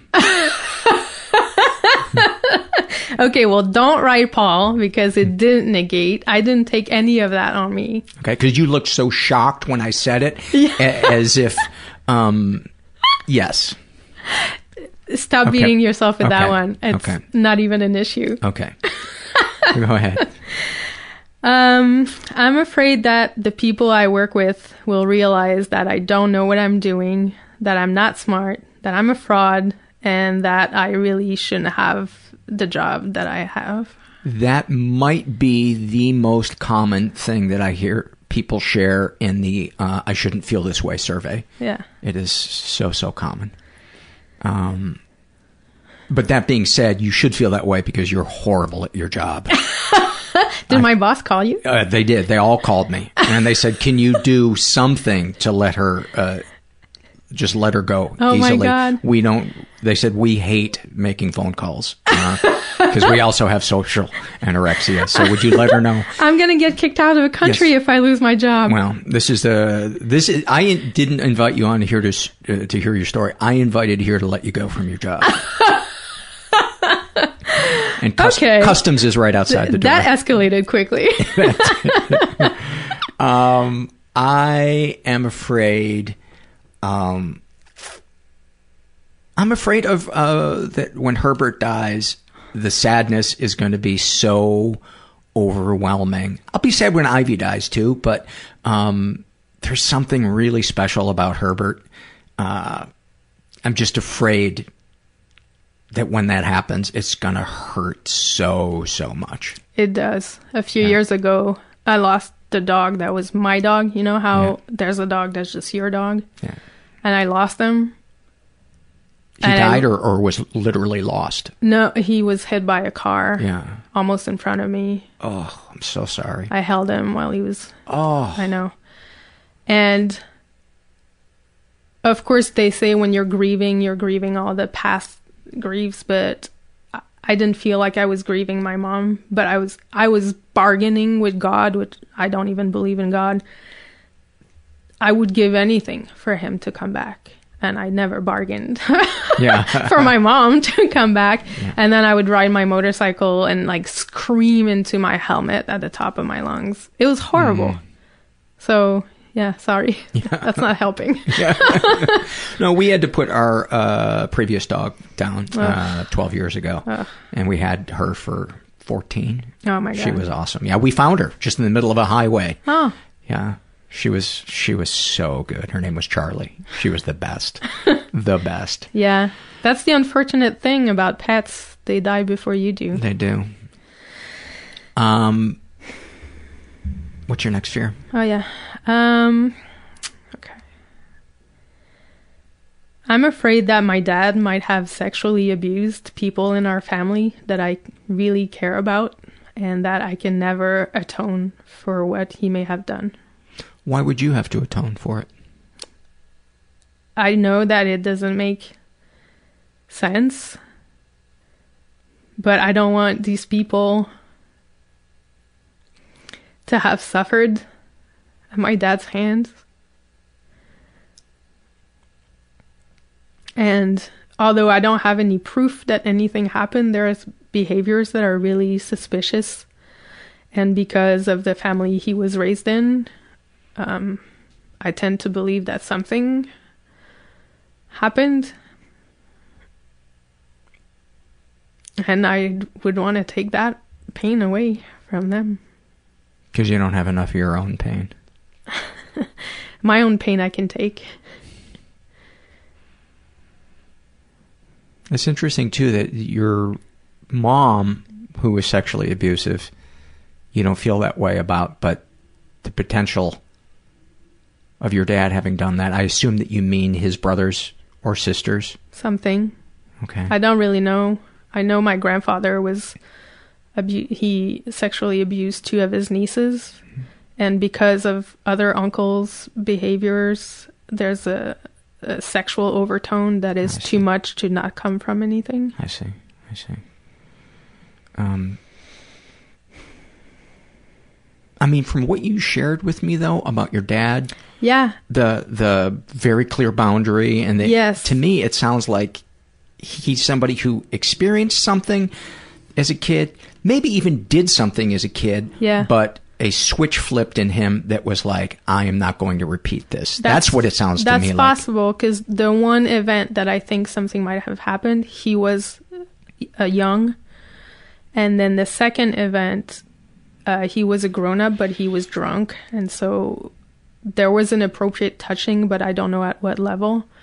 But I asked myself, like I've asked myself over the years a lot, you know, has my dad ever touched me? And no. If I think of my dad when I was younger, I have this feeling of I want to run to him. Whereas my mom, I wanted to be as far away from her as possible. So I trust that. If my dad had done something to me, you know, I wouldn't have that feeling of safety with him. That's your ringtone? Sorry. What is that? Is that some French thing? That's to remind me to take my happy pills. Oh, okay. But what song is that? Oh, or is that just... I don't know, it's just an iPhone thing. Yeah. You're not going to pull out a baguette and... No. Oh, that would be awesome. But so I really don't think he did anything to me. And he wasn't a predator, you know? Like, I never saw him touch kids or say things to kids that way. He never ever like made me sit on his lap or none of that. You know what I mean? Yeah. Anyway. I am afraid that climate change is going to make Southern California so dry that we will have no choice but to move, and we will get almost nothing for our house and won't be able to afford to find another place to live in another city. And then I will also lose my network of support group friends. It's really likely to happen, but I think that you have a few years. That was not the comfort I was looking for. I'm a biologist. Oh, okay. It's happening, and people aren't taking it as seriously as they should. Although California is doing a little better than Texas, but you know what I mean? So if people don't pay attention, then there's going to be problems. Yeah. But you have a few years. Okay. I watched, did you ever watch that show Vice on HBO? Yeah. They just had one on the future of energy. And it was... was it the one that was directed at Obama? No. Okay. This one was about the fusion as a potential energy source because it's clean. Yeah, I didn't watch it yet. Yeah. It's interesting. Okay. Your turn. Let's do one more fear each, and then do some loves. Okay, let's see. I have 2 left, so I'm going to pick one. Oh, you can do both of them. Okay. Yeah. I'm afraid that my boyfriend will tire of me before I can figure out how to be both emotionally and physically committed. Wow, that's deep. Yeah. I think the important thing, though, is that you're aware of that, and you're working on yourself.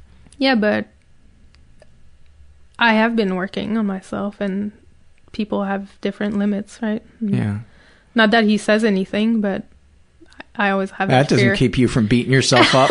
No, that one day he's just going to say, I'm tired of waiting. God, I wonder where you would have an abandonment issue from. I don't know. I never realized I had abandonment issues until, maybe 5 years ago, and now I see them everywhere. I was like, I'm strong. I don't need people. Fuck people. But apparently... I think you should campaign on that platform. The fuck people platform. I don't need people. Fuck you. Yeah. I don't need your vote. Fuck face. Well, yeah. That person would get some votes. I'd be kind of like Donald Trump. Give me one more. Okay. I'm afraid to let go of my last wall and to find out that there is no way to be completely vulnerable with someone you love without being destroyed by that contact. That's heavy. From all the stuff that I've read, though, people that work really hard at learning how to be vulnerable and build intimacy, they do. That's what they say. They do have it. Yeah. But you have to trust this future knowledge against the knowledge that you have, that that's a dangerous place to go. And so it's a lot of trust. Yeah. Which is interesting. A problem. Because that's the thing that needs to be built. Yes. Give me some loves. Okay. I love when my dog growls and barks in her dream. She does just so...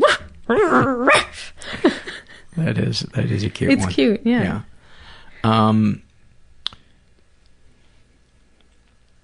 I love the feeling of walking down the hallway from the locker room to the ice, and you got all your equipment on, and people pass by you that aren't dressed they're just dressed in regular clothes, and you realize, and you feel just big and tough and masculine. Yeah. I just feel like I'm so in touch with my masculinity at that point. And a lot of times people go, "Oh, the hockey players are here." Yeah. And I just like that feeling. Hockey's awesome. Yeah. So who do you root for then? The Canadians or no? God, okay, no. I have, because they're the enemy in Quebec. They're the enemy. I can never. Did you feel that way about them before the Nordiques? Oh yes. Really? I hated the Canadians. They're the ultimate enemy of the Nordiques. And so... because of Montreal and Quebec City disliking each other? Yeah, it's kind of like LA and San Diego. Yeah. And so funny because LA doesn't even think about San Diego. Well, that's kind of what Montreal is also. They're such condescending assholes. Yeah. She just gave me a smile. And when I was a kid, my dad would have work meetings in Montreal, and sometimes I would go with him. And so I would wear my little Nordiques jersey, and I would walk around the office in Montreal like a little brat. So I hated them, and then the Nordiques left, and then there's no way I can root for the Canadians. I hate them deep in my soul. So then I was kind of stuck. So I guess Ottawa, was okay. But basically the way it works is if any Canadian team is playing an American team, then I root for the Canadian team. Mm-hmm. If Canadian teams are playing together, then I have an order but I never root for the Canadians unless they're playing against an American team. I gotcha. And who would it be if it was a Western Canadian team against a Ontario team? Okay, yeah. So the worst Canadian team for me is Montreal, and then it's Toronto. I can't deal with the Maple Leafs. Okay. But I like Ottawa. So, yeah. But then Vancouver? Yeah, Vancouver are fine. I'm sort of neutral about Vancouver. So, Edmonton? Yeah. I mean, they were... You like them or don't? I do. They were the shit when I was growing up. Oh, yeah. I mean, Wayne Gretzky. I think they're going to be good again. Connor McDavid is unbelievable. Yeah, I watch it less now, but yeah. I mean, I really like them. He's amazing. Yeah. Give me a love. I love it when I get the brain tingles completely unexpectedly. I love that too. I love when you're hearing a song you've heard 500 times before and you think, am I going to get goosebumps again listening to it? And you get goosebumps again listening to it. Yeah. That moment in Gimme Shelter when her voice cracks, every time I get the hair on my arms stands on end. Yeah. I get sometimes I get that trigger in my brain, like that flooding, if I watch someone do something very deliberately with their hand. And so that's just awesome if I catch someone doing that, like on the street or something. So good triggering. Yeah, super good. Yeah.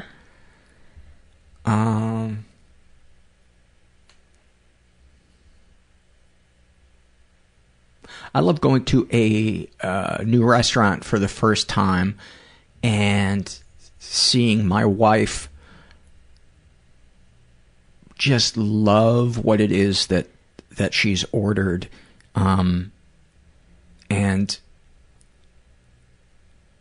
then me also getting to try something new that I've never tried before, and it opens up a whole new world of, oh, there's something that I love. There's something I want to eat again. There's a restaurant I'm excited to go back to again. That's awesome. Yeah. I love the very rare feeling that I sometimes get in all the cells of my body that I belong, that I know what I'm doing, and that I'm strong. Oh, that's a beautiful one. I love driving. I love remembering to be present, which, by the way, in this book I'm reading about sexual anorexia, is a huge, that's like the door through which sexual and social anorexia can start to heal, is bringing everything into the present moment, being aware of nature when you're around it, being aware of touch, good touch. And I had a moment the other day when I was just driving to my coffee place and I noticed so many things that I'd never noticed before because I wasn't trapped in my thoughts about the future or the past. I was just going, oh, there's dead limbs on a tree. Look at the way that green tree overhangs the road, and, you know, et cetera, et cetera. And I had a great day, and I think it was really related to starting it off by being present. So I love when I'm able to be present. That's a good feeling. Yeah. Give me another one. I love that I'm a biologist, which I knew I would be since I was very little. It seems like a really great way to blend your love of nature with... I'm assuming you have a love of nature. I can't no, imagine, I hate it. No. I can't imagine how a biologist wouldn't have a love of nature. Yes, I like nature. Yeah. I like... it's like this thing where this is what I need to be. Mm-hmm. If I wasn't doing this, I'd feel like I'm being useless. And some people have that feeling for helping others, but, you know, I hate people, so nature is a good... Sticking to your platform issues. Well, you know. Yeah. I love the feeling of you're outside and it's either lightly or moderately raining and you're under a tree that is so big and so old not a single drop is getting on you, but you're hearing the rain hitting the leaves and you just feel protected. Yeah. I love when I did bird work, you have to get up super early. It's still dark to be at the site when the birds actually wake up. And I love that feeling of being out there when nature wakes up and you feel like you own the world because everybody's asleep, but you're there. That's a nice one. I like that. I love sinking like a 40-foot curling putt and just the people that you're golfing with just go crazy. And especially if it's something that maybe you win it, if there's some type of gambling going on and maybe you come from behind and tie somebody or you win it. I just love the drama. Here's how I wanted to say it. I love the drama of anybody sinking a long putt and the cheers and the laughter when it happens. Yeah. That's good. I love the feeling of crossing the country on my motorcycle by myself. Oh, that sounds awesome. It was. What kind of motorcycle? BMW GS 650. Oh, yeah. BMWs are such great motorcycles. Oh my God, it's amazing. It's amazing. Let's do one more each. Okay. I have to think about it because I didn't prepare anything. Oh, you done? You go. That might remind me of something.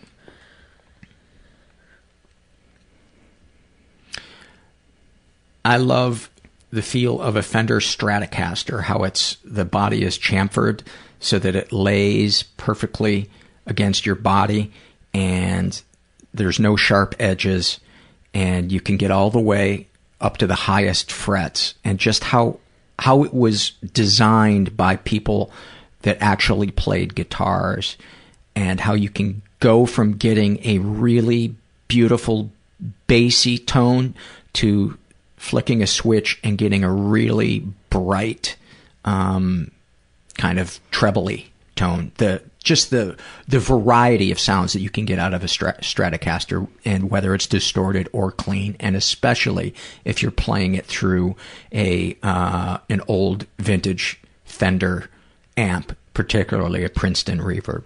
Is that specific enough? I have no idea what you're talking about. Guitar players. It sounds great, and my boyfriend, I'm sure, will totally relate. Yeah. Give me one more. I love looking at one of my restoration sites that used to be full of really bad weeds, and now they're gone, and there's a pair of ducks with 2 little ducklings on the creek, and I did that. That's so beautiful. That's so beautiful. Julie, thank you for being my buddy and coming and doing this. And I appreciate it. Thank you for inviting me. Many, many thanks to Julie. I really enjoyed talking to her. A couple of updates since we recorded that, and that wasn't that long ago. I think it was just maybe like 2 months ago. But Vegas now has a hockey team, an NHL team. They haven't named the team yet, at least not that I know of. I'm going to suggest the name the Vegas Sweatpants. I don't know if you've ever been to Vegas, but a lot of sweatpants. Or the Vegas Crocs. And the second thing is, I emailed Julie and asked for an update and told her episode was airing, because I warned all my guests I can't promise their episode will air. And she wrote, "Oh my God, I was comfortably living with the idea that it might be a year or two before it aired. This is what has been going on recently. About 6 weeks ago, I started having regular nightmares where I was put in situations where I had to fight for my life or the life of people that I love. I've had those before, but now I was having several per night, and they happened every night for 2 weeks until I finally reached out for help to my EMDR therapist. She gave me an emergency appointment with my psychiatrist for the next day. He gave me clonazepam, I think I'm pronouncing that right, to stop the nightmares, and added 1 milligram of Abilify to boost the Effexor I was already taking. He also gave me a week off from work and another week part-time. Then I went into this hypomania shit where I compulsively bought a shitload of clothes online, which I'm now returning. I'm keeping about 25% of them because they are nice and my wardrobe needed some updating. I also wasn't sleeping and I had this crazy nervous energy, but I also felt like doing nothing except buying clothes online, so that's kind of weird. My psychiatrist is coming back from vacation today, so I'll let him know what's been going on. Then I have sort of a happy thing that happened. I felt like my depressive state over the past 6 weeks has been affecting my work. Mostly I feel like I'm not on the ball getting stuff done. I forget what I'm supposed to do and I can't think, so I can't write. I apologized to my main client, I've worked with her for over 10 years, and told her a little bit about why my work has been subpar. She said she hadn't noticed. She wasn't disgusted by me, and we kept talking about work stuff and life stuff. That felt good. I also apologized to my team, and they also said that they hadn't noticed. And they also weren't disgusted by me and actually let me know that they hoped I would feel better soon. Everybody was so nice about it. That's it. Thank you for that update, Julie. And I, too, had a month of hypomania when I was first on... I had it when I was on Abilify, which I then went off of, but not because of that. But Lamictal, the first month of Lamictal, I experienced definite hypomania. And I think that's it for the stuff I want to... before I get to the surveys, there's a couple of different ways to support this show if you feel so inclined. You can go to our website, mentalpod.com, and make a one-time PayPal donation or recurring monthly donation, which, of course, I love because it gives us a little more firm footing to know how the podcast is going to do. You can sign up for as little as $5 a month. It's super simple to do it. You just go to our website and click on the PayPal logo. You can also support us financially by shopping through our Amazon link. And I'm told, by the way, that you cannot bookmark it with, I want to say it's Firefox or another browser. There's one browser that there's a problem with bookmarking our landing page at Amazon. But anyway, if you enter through our link, our portal on our website, if you buy something at Amazon through that, then Amazon will give us some money for it, and the price of what you buy isn't any more expensive. All these little things really add up. You can also support us non-financially by writing something nice on iTunes and giving us a good rating. That helps. And spreading the word about the podcast through social media helps greatly. So any or all of those things, and if you don't feel like doing any of those things, if there's one guy in the world who understands it, it's me. This is from the Shame and Secret survey. This is filled out by a trans female who is in her 20s, is homo-flexible, raised in a slightly dysfunctional environment. And I just wanted to read a couple of things about this. She has been physically abused and emotionally abused. And she writes, I dated a girl with borderline with psychosis for a while. I didn't know that was a thing. It was the first time I'd been head over heels for someone, and at that mental age, I thought that meant you take all the good with the bad to make things work. She'd become hostilely jealous of anyone I spent time with and cajoled me to stop hanging out with my friends, quit my school clubs, reconsider moving to China, and even think about changing my major. She knew she had me, and she thrived on that. Yet threats to her didn't need to be real, and if I did something that she interpreted as betraying her, she would make a, quote, shift. She would quite literally appear feral in these times and attack me. She would strike, scratch, and claw me. One time she squatted in the corner, cutting herself deeply, looking over her shoulder as abundant blood dripped down her leg, repeating, you did this, you did this. Another time she chased me under her bed, hissing and scratching at whatever part of me she could reach. I could see in her eyes that she loved the fear in mine. She locked eyes with mine, peering from on top of the bed and smiling before disappearing and jumping up as high as she could to crash the bed and its box springs down on me. I was terrified, but I realized she felt unsafe. To offer security and hopefully snap her out of this session, I crawled out from under the bed, sat down next to her, all the while she hit, clawed, pinched, and kicked me, and I sat quietly by her. I won't leave you, I told her again and again. A few seconds later, her expression changed, and she hugged me, crying how sorry she was. Sad thing is, to the end, I never did leave her. She had to do that herself before I could start to process what I had been going through. Any positive experiences with your abuser? I loved her deeply and refused to accept anything negative anyone would say about her. She was my own fucked up safety net. At least I wasn't fucked up alone, I thought. While I no longer justify all the messed up things she did, I don't blame her for it either. She was ill, and so was I. Our neuroses thrived together, and what luck hers was to abuse and mine was to be abused.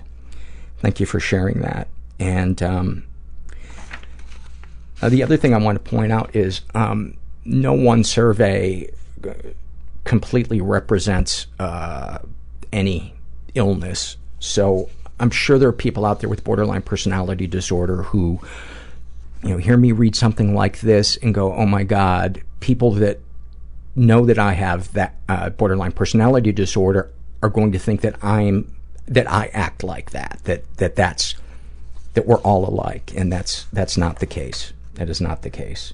There's a continuum of any type of illness, and so can be moderate to severe. This is an awfulsome moment filled out by a woman who calls herself Aspen, and she writes, after being raped as a freshman in college, I was told that I was at fault by the dean and president. Unbelievable. I hung in there for another year before I opted to transfer. I had rationalized it as, they tell you that the best civil weapon is your pocketbook. So the least aggressive, most emphatic way to say fuck you to the administration would be to take my tuition dollars elsewhere. The day I left, I took my last final, said a lingering farewell to the one that got away, and walked off campus. As soon as I reached the edge of the premises, I just turned around and hollered, fuck you, certain college. Fuck you, president. Fuck you, dean. It was cathartic and satisfying, and holy hell, I was excited for the rest of my life and figured I would embody the adage, the best revenge is living well. Thank you for sharing that. Of course, everybody's wondering, who is that college, and how can we get that motherfucker fired? This is an email I got from a guy who calls himself Joseph, and he writes, while the situation with my father is certainly different than the relationship you talk about with your mother, the delusional ideas about blood being thicker than water and what a child owes their parent are very similar. I missed the first sentence. I'm dealing with an issue that's been made a little clearer in the surveys in your podcast, not being afraid to separate from family if the relationship is too toxic or unhealthy. And by the way, I don't think my mom ever said, gave me the guilt about, you don't turn your back on family or, whatever that is. I mean, there were certainly other things she made me feel guilty about, but that was not one of them. Continuing, I let my dad know I wouldn't be attending Father's Day this year. I sent him a nice card, but also let him know via text that it's become too stressful lately to visit. When I'm there, my dad talks the whole time. He's incredibly anxious. He'll talk for an hour at a time about the negative direction the world is headed, his frustrations with work, or whatever else is bothering him. If you try to engage in the conversation, he'll either talk over you or listen for a brief moment before repeating what he was just saying. There's never really a conclusion or any amount of dialogue. It's just listening to someone's internal anxiety, but on a loudspeaker and without an iota of self-awareness. I've been seeing a therapist lately. I hadn't done so for about 3 years before that, and it's been a great fit. My therapist is very supportive. It's so bizarre having one adult tell you confidently that what you're doing is healthy and brave, and another adult who is convinced that children have an obligation to their parents despite any conflicts. My dad's replies to the text so far have been, but I really just want to see you on Father's Day, and your message really made me feel hurt and sad. you know, my thought is that while chronologically your therapist and your father may be adults, it sounds like emotionally your father is a child. And that's what's so frustrating. Being around him is because he has no adult sense of boundaries or moderation or taking an interest in other people, that he's just so trapped in his own pain, in his own head. And I think it's great that you're taking a break from him, and you don't have to worry about how long it is right now. You know, could be a day, could be forever, but you don't have to figure that out right now. And good for you for speaking up for yourself. This is a shame and secret survey filled out by That Weird Art Girl. She is straight. She's 16. Ever been the victim of sexual abuse? Some stuff happened, but I don't know if it counts. My dad never physically abuses me, but makes sexual comments about girls he sees when my mom isn't around. He also flirts with my friends, and that makes me embarrassed and uncomfortable. That is a form of sexual abuse. Absolutely. Sexualizing your children is a form of sexual abuse. Sexualizing other children or adolescents in front of your child is a form of sexual abuse. She's been emotionally abused. My dad sometimes calls me a little bitch because I'm not doing something that he wants like any other teenage girl. My mom then says that I kind of was being a bitch and that I deserve it. I then feel a tremendous amount of guilt and shame that I am a horrible daughter. It doesn't help when my dad tells everyone I hate him, which isn't true. My mom relies on me too much because her and my dad don't talk enough about their feelings, so she cries on my shoulder a lot. I don't have the guts to tell her to stop. And by the way, that's emotional incest. For a while, I've been more aware that some of my thoughts have not been normal. For example, crying for no reason, suicidal thoughts, or just wanting to go to a better place than this world, but I know I would never go through with it because my family would suffer. I recently told my mom some of these things, and she said, "Oh, it's probably your period. You're normal and perfect." I feel not heard, dumb, and that she must be right because the next week I get my period. That's just a coincidence. My brother's a drug addict and alcoholic. Of course, with that comes a load of emotional abuse. He's currently living on the streets, and I feel guilty because of that. He's not your child. You should not feel guilty. Doesn't mean you can't feel pain about it, but you can't save him. You didn't create him. You can't control him, and you certainly can't save him. Whenever he is home, he manipulates me and my mom. He is constantly looking for a way to trick us into thinking that this time it's different and he's going to change. He has been in jail over 4 times and in and out of our house for years. He's only 20. I just keep thinking, when is this ever going to stop? I've been dealing with this since I was in 3rd grade. My parents are both in 12-step programs, and I have been in Alateen for almost 3 years. Words cannot describe how many things my program has brought me. I also see a professional counselor for addictions, which has been helping a lot. I feel like I'm doing the things I need to do, just my parents aren't as much. It's hard to let go and accept that. And yeah, you know, just because somebody is in a support group doesn't mean they're doing the work to do it. So that is suggested of them. So don't ever judge anybody as being and that's why a lot of 12-step programs, all 12-step programs, ask for personal anonymity in the public media, because they don't want people portraying them as speaking for that support group, because people are fallible. And it's great that you're going to Alateen. That's really good. And you know, for instance, the whatchamacallit, the anonymity thing, if I would not use her real name on this if I was identifying somebody being in a 12-step program. Any positive experiences with the abusers? Obviously, it's very hard for me because they are my family. I will always love them. Me and my mom are close and have a lot of laughs. When me and my dad get along, it's great. We like to tease my mom on the funny things she does. My favorite thing me and my dad do is give random people names on the street while driving by. And that's one of the things that's so hard about a sick relationship with somebody is there's oftentimes a good part to that relationship, and it's such a mindfuck. Darkest thoughts. I have suicidal thoughts. My brain pictures paints a picture of what might happen when my family finds me lying on the floor dead. I hate it, and those thoughts haunt me whenever things get really bad and I get anxious. Also, I have a weird schoolgirl fantasy with teachers that makes me feel dirty and disgusting that someone my age would even think about it.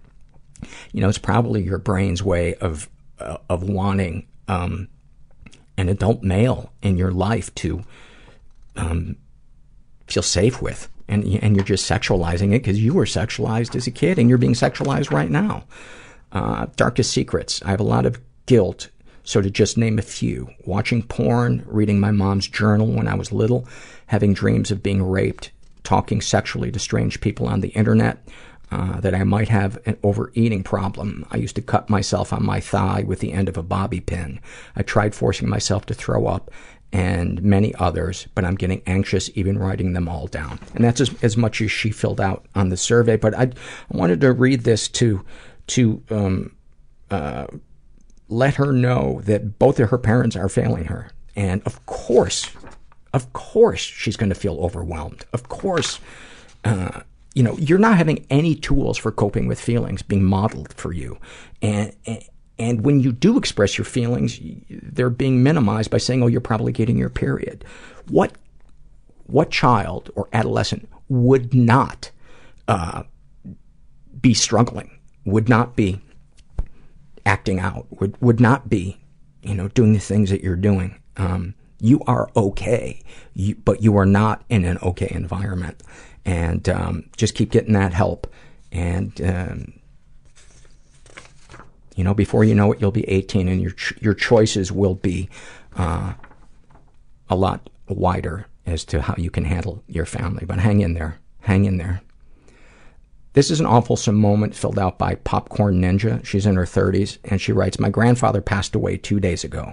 As my family and I were waiting for the funeral home to come pick up his body, my dad and I got some snacks. We'd been there for several hours. I had a surreal moment when the funeral home rolled my grandfather's dead body past me as I was munching on popcorn, because I suddenly felt like I was watching some macabre movie. I turned to my dad, who was also eating popcorn, and pointed it out, and all we could do was laugh. When we pointed it out to the rest of the family, they couldn't help but laugh either. It broke the sadness for at least a moment. I was so tempted to write a review of the movie of your grandfather's body, but I didn't get around to doing it. This is an email I got from a woman who, how did she want to be referred to? I'll just call her A because I can't remember how she wanted to be referred to. But she writes, you read a survey by someone who said they wanted to be fucked by a reptile and felt gross about it. I just wanted to tell you and them that there's a whole community of people out there that dig that. We're called furries, and the ones that like dragons and crocodiles are called scalies. We don't want to have sex with real animals, but we definitely like dressing up and getting it on as hulking great dragons and little fluffy foxes. Not all of us are into the sex part. That's called YIFF, Y-I-F-F, but there's so many who are. This person can totally find someone who is kinky and crazy among the furs. Fur Affinity is a good website to start at, and that's spelled F-U-R A-F-F-I-N-I-T-Y. If you get the chance, shout out to that person. They're not fucked up at all. They're just one of us! Exclamation point. Thank you for that. This is a shame and secret survey filled out by a guy who calls himself overeater of my own emotions. He's in his 20s. He's gay. He was raised in a pretty dysfunctional environment. Ever been the victim of sexual abuse? Some stuff happened, but I don't know if it counts. When having a sleepover at a friend's house when I was 7 or 8, his older brother, who was 11, I believe, would come into the room and sleep on the floor with us. He would play a game where he would reach over and grab our penis, and he and his brother would laugh. I would laugh, too, because I didn't know what else to do. I always felt too feminine for a boy and clung to anything that would make me, quote, one of the guys. He's been emotionally abused. He writes, growing up, both my parents would body shame me. My mom would constantly make comments about my weight, sometimes asking me to suck in my gut so I would look skinnier. My dad would periodically poke my chest and point out that I have lovely man tits. Jesus Christ. I also had a boyfriend for 5 years who would do his best to ensure that I kept the lowest self-esteem possible. Each time I came home from work and took off my coat, he would respond with, ew. Just unbelievable. Any positive experiences with these people? Yes, I love my parents very much, but I've moved a couple hours away and don't see them often. So I think they guard some of their criticisms in fear that they won't get to see me for a few months if I'm upset. That's awesome. That's called consequences. That's some quasi boundary setting right there. What are your deepest, darkest thoughts? Attacking my father with a metal bat. Why do you gotta go metal? Why can't wood's not good enough for you? I say you use a wood bat and you put a donut on it too, just to have a little extra weight. I don't want to kill him, but I want to hurt him physically the way he hurt me mentally over the years. This thought doesn't happen all the time. Darkest secrets. When I was a teenager, I would peep in my friend's, not the one I mentioned above, window to watch him dress and masturbate. I've also spied on his father showering. I didn't know what to do with the fact that I was gay and didn't want anyone to know, but I didn't have any outlet for my feelings. I no longer do this, thank God. Sexual fantasies most powerful to you. Touching a sexual partner while they are passed out drunk, where they won't judge me for my weird fascination with their nipples. I could never bring myself to do this in real life because I see it as a form of rape, and having it as a turn-on makes me feel like complete, utter shit.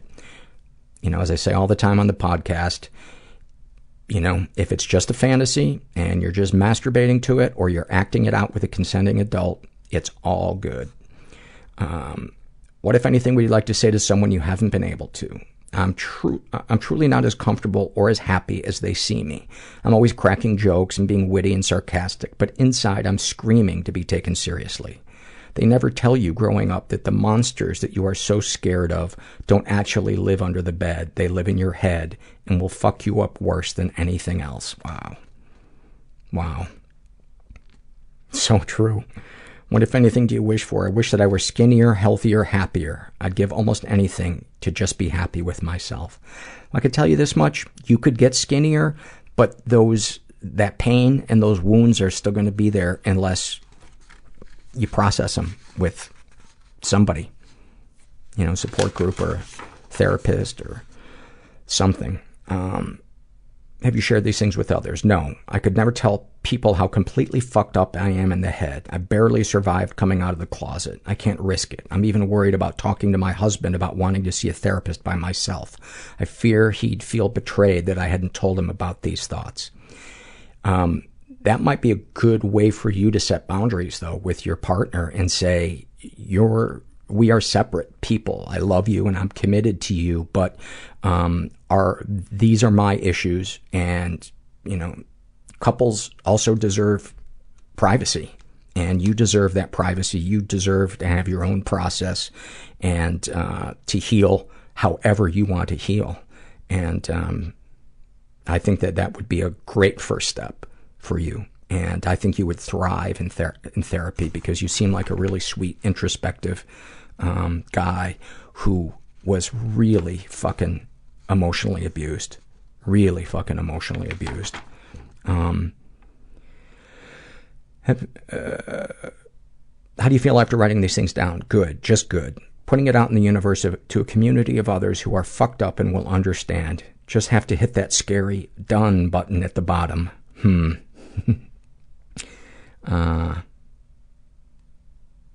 Anything you'd like to share with someone who shares your thoughts or experiences? That you're not as alone as I felt I was before I found this podcast. That's so nice. That's so nice. Thank you for that. And I hope you get the help you deserve, because you are worth it. This is an email that I got from, I'll call him A, because I don't know how he wanted to be referred to. I noted it somewhere, but he writes, quick question, if you don't mind. If someone in your family informed you that they are intentionally defaulting on credit card payments and cash advance loans because it's, quote, just too hard to keep up, how obligated would you feel to help them out? And, you know, my thoughts on that is the first thing to ask yourself is that person doing everything that they, in their power to pay those bills? And if they are not, the answer, and this is just my experience and my opinion, the answer is a definite no, because you might be enabling somebody who is feeding some type of addiction or just needs to have more structure in their life. If the answer is yes, they're doing everything, then it's a maybe. And I think it depends on the person. I, as a general rule, don't give people money unless it's something like they were in a terrible car accident, you know, they came down with a terrible illness or something like that. Because for some people, their life needs to reach a point where something is not working for them to change the way that they're going about something. So, you know, it's really kind of a case-by-case thing. But when I first got sober, I lent a lot of people a lot of money, and it was a huge mistake because it's very few people paid me back. Then I got resentments at them, and then I eventually had to say, you know, what's my part in this? And my part in it is I was trying to save people. And some of those people, you know, went out and used drugs again. And I didn't then do them any favors by minimizing the repercussions of them having gotten loaded before. Because in their mind, they were like, oh, I'll just find somebody to, you know, pay off my car getting towed and et cetera, et cetera. So it's it can be really complicated, but listen to your gut. And doing something out of guilt is usually not a healthy choice. This is from the Struggle in a Sentence survey filled out by Frisk, and Frisk is non-binary and pansexual, and about their anorexia. Eating reminds me that I am occupying a physical form that others will be able to pass harsh judgment onto at their leisure. About their OCD. My OCD makes me feel like every day is Friday the 13th and I've just stepped on every crack, broken 40 mirrors, and knocked over 100 salt shakers. That's a good one. About their autism. I'm a starving lion at the circus, regularly whipped and denied affection until I perform correctly for the masses. About their cutting. The pearls of blood that erupt under the knife as it slices across my skin remind me that there are gems inside of me, and that if I can just break through the surface, I'll be able to take them back from the insatiable dragon hoarding them in the darkest corner of my mind. Wow, that is profound. And also the title of a Fiona Apple album. A snapshot from their life. For me, happiness is stinging cuts on my upper arms and cigarette smoke replacing food in my stomach. I love walking down the city streets knowing I have these secrets hidden away from the woman who controls every aspect of my life. Mother has never seen my scars, nor has she noticed the smokes I steal from her. These secrets are the only things keeping my head above water these days. I can't help feeling that I'm a modern Norman Bates.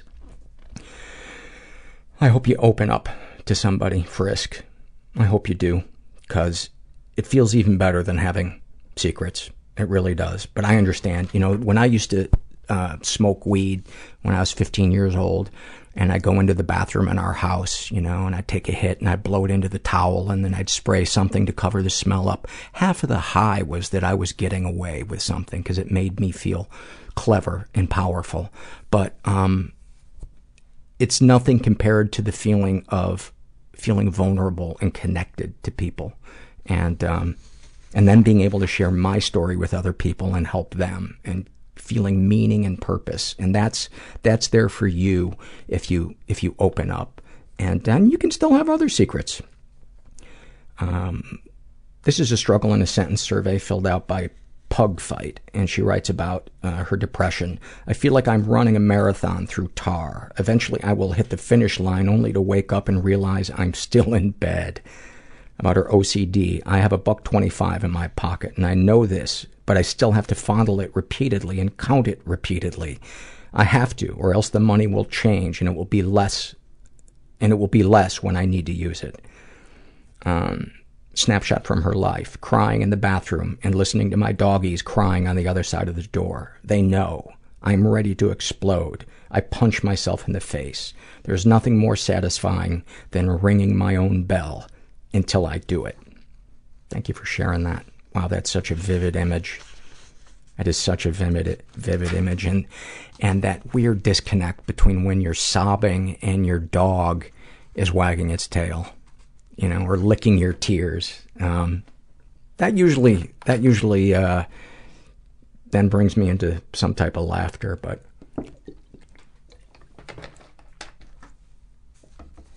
this is a Shame and Secret survey filled out by a woman who calls herself Astro Psycho, and she's 19. She's bisexual. She was raised in a totally chaotic environment. She writes, hippie parents who never stayed in one place long enough to make friends. Total isolation aside from them and my sisters until my teenage years. She was the victim of sexual abuse and never reported it. I was repeatedly molested by a neighbor who also molested my sister. She doesn't know I was also molested, and we've never talked about it. She hates me, and I feel like she'll hate me more if we talk about it. I was also molested by a family friend at a party, which triggered a crippling fear of being in crowded spaces or around more than 10 people. It's getting better, but I still have a hard time doing simple things like going to the grocery store. This is the second time I've ever written anything about this, and I've never spoken about it out loud. I'm scared that if I speak with my partner about this, he won't care because he's been with girls who have suffered sexual abuse before, and my story isn't as sad or interesting. To which I say, it's not a competition, and if your partner can't support you in that, get the fuck out of there because they don't deserve you. You deserve a partner who is supportive. You need a partner who is supportive to deal with that kind of heavy stuff. And with the right partner, things like that can bring you even closer together. It can build a foundation that or add to the foundation of your relationship because you'll feel loved, because you will be vulnerable, and your vulnerability will be rewarded with something that builds trust. And that's one of the cornerstones of a relationship. You ever been physically or and you know what? I'm not a therapist, but I did cook chili dogs while Tom Cruise was bartending. Have you ever been physically or emotionally abused? If you're comfortable sharing what happened. I'm not sure. When I was young, my mother told me about how lucky my sisters and I were because of how hard her life was growing up, and would bring it up whenever we were upset. Once she also decided to tell me about how little girls in Africa were raped by grown men who thought they would cure their AIDS, so I really didn't have it that bad. I think about this whenever I feel bad to this day. That is a really, really mean thing for a mom to say to a kid. You know, it's just another example of making it about invalidating something by putting it into a contest. Pain is not a contest. Any positive experiences with the abusers? I didn't really know the two men who hurt me, but no matter how much my mother and I fought, she never said anything about me stealing books from the shelves. Darkest thoughts. I think about buying a plane ticket and going someplace far away all the time. I love my boyfriend and our newborn daughter with all my heart, but I've always wanted something more than to be stuck in the middle of nowhere and do the traditional housewife thing with my high school sweetheart.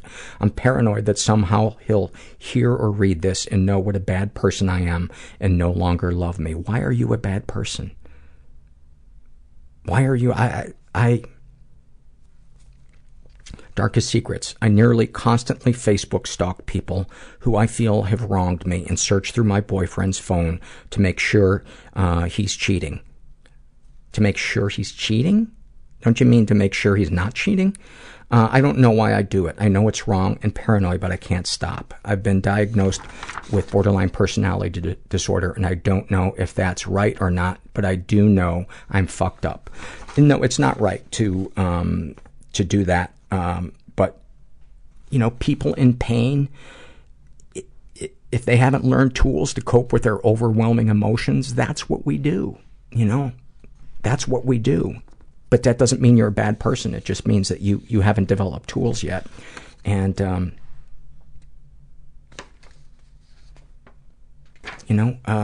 maybe get some DBT therapy with a therapist who understands borderline personality disorder. I hear great things about, it's called dialectical behavior training. I believe that's what it's called.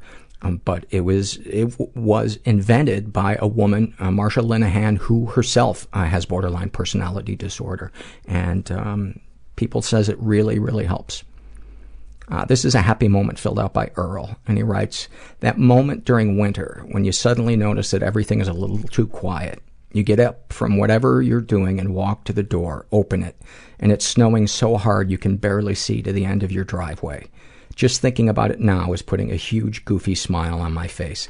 That made me feel so warm and nostalgic for those big snows, especially, like in November or December when it catches you by surprise and just everything is so pure and white and quiet. Yeah. Thanks for that, Earl. This is a struggle in a sentence filled out by Wistful Fucker. He's in his 30s. About his depression. He is bipolar, too. He writes, you're so great. Love me. I hate this. Why are you here? About his sex addiction. Nothing makes life easier than jerking off and fantasizing about you and that girl I stared at earlier. About being a sex crime victim. He touched me and then made me feel like I was gay for being touched. Snapshot from his life. Last night my girlfriend asked me for sex for the 20th time since we started dating 3 months ago. She's beautiful and sexy, and yet I can't stand when she touches me, except when I'm so horny. I think about it all day. I gotta say, not a therapist, but that's a hallmark of somebody who was sexually abused, is if you haven't listened to the episodes, the episode with Sarah Goodson, that's a good one.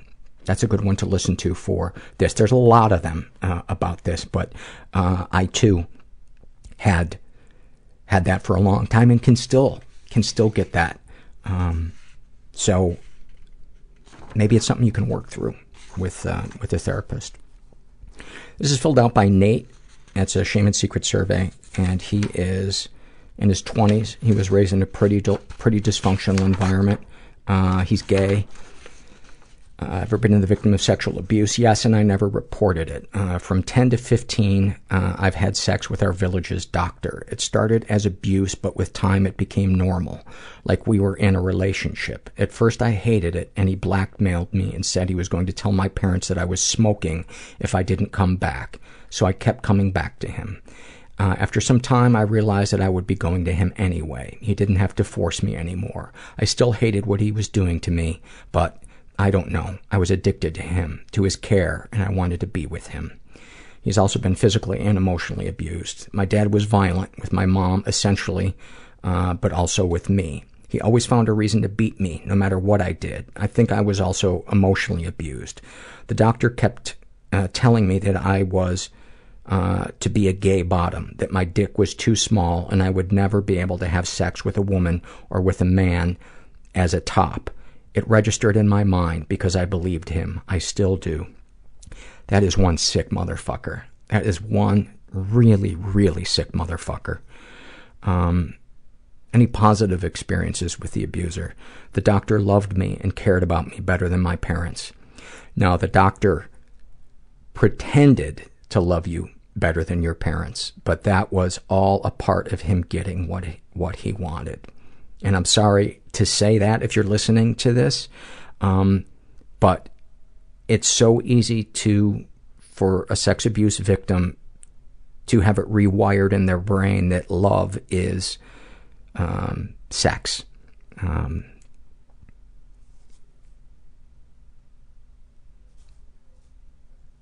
Not that sex and love can't go together, but it's you know what I mean. I don't need to explain myself. Darkest secrets. I'd like to be 10 again and go back to him. That's very common. I've experienced that too. I've experienced sexual fantasies about, wanting to be go back to a situation, when I was 10 or 11 and experience it, but with, a person other than the person who it was.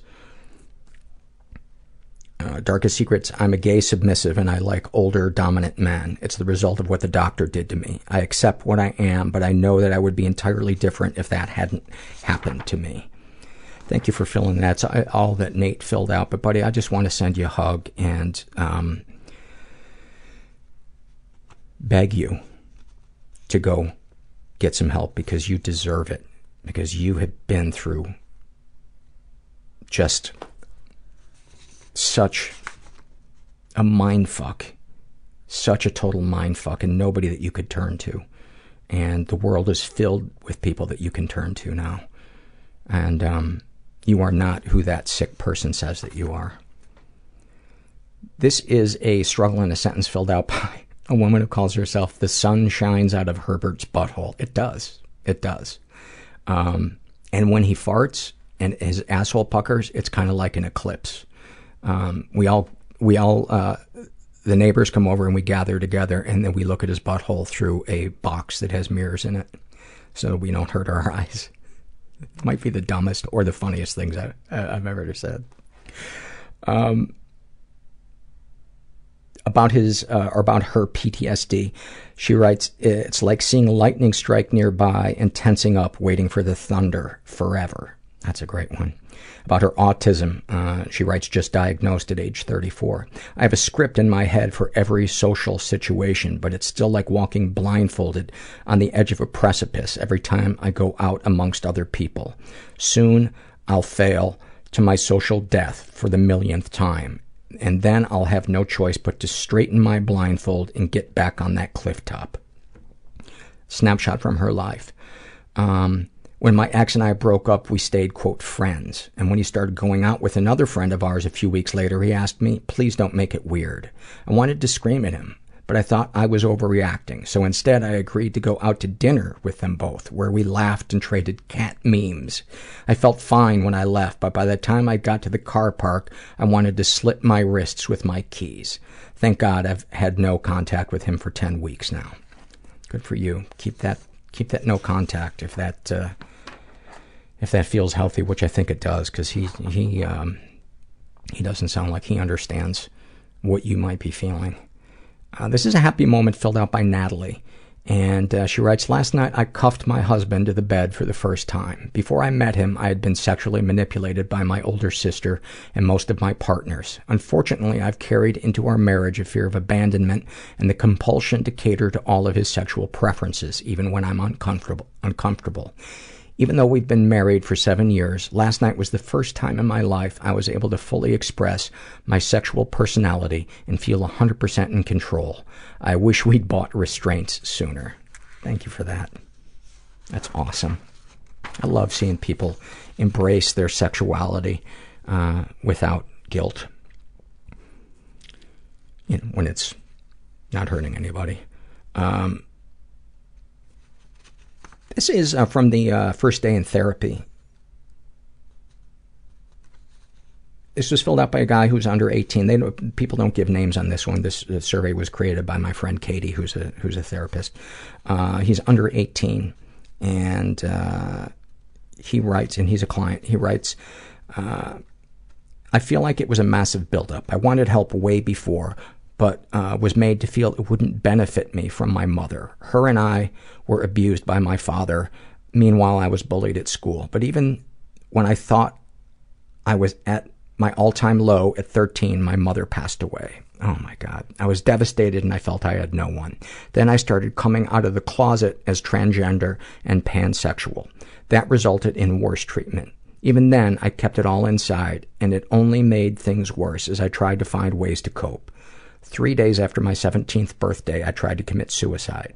I told myself then, I can't do this on my own, and I can't trust anyone to talk. I'm extremely nervous when it comes to people.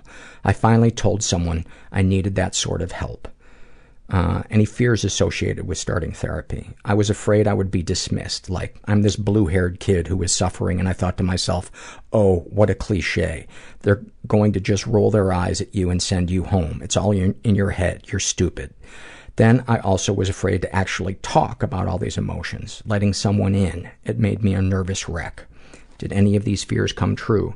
I actually saw 2 therapists since then. I think the first one wasn't as judgmental and dismissive as I had played out in my head. She was very kind, but I was, in fact, terrified. And it hurt really bad to speak about why I'm there in the first place.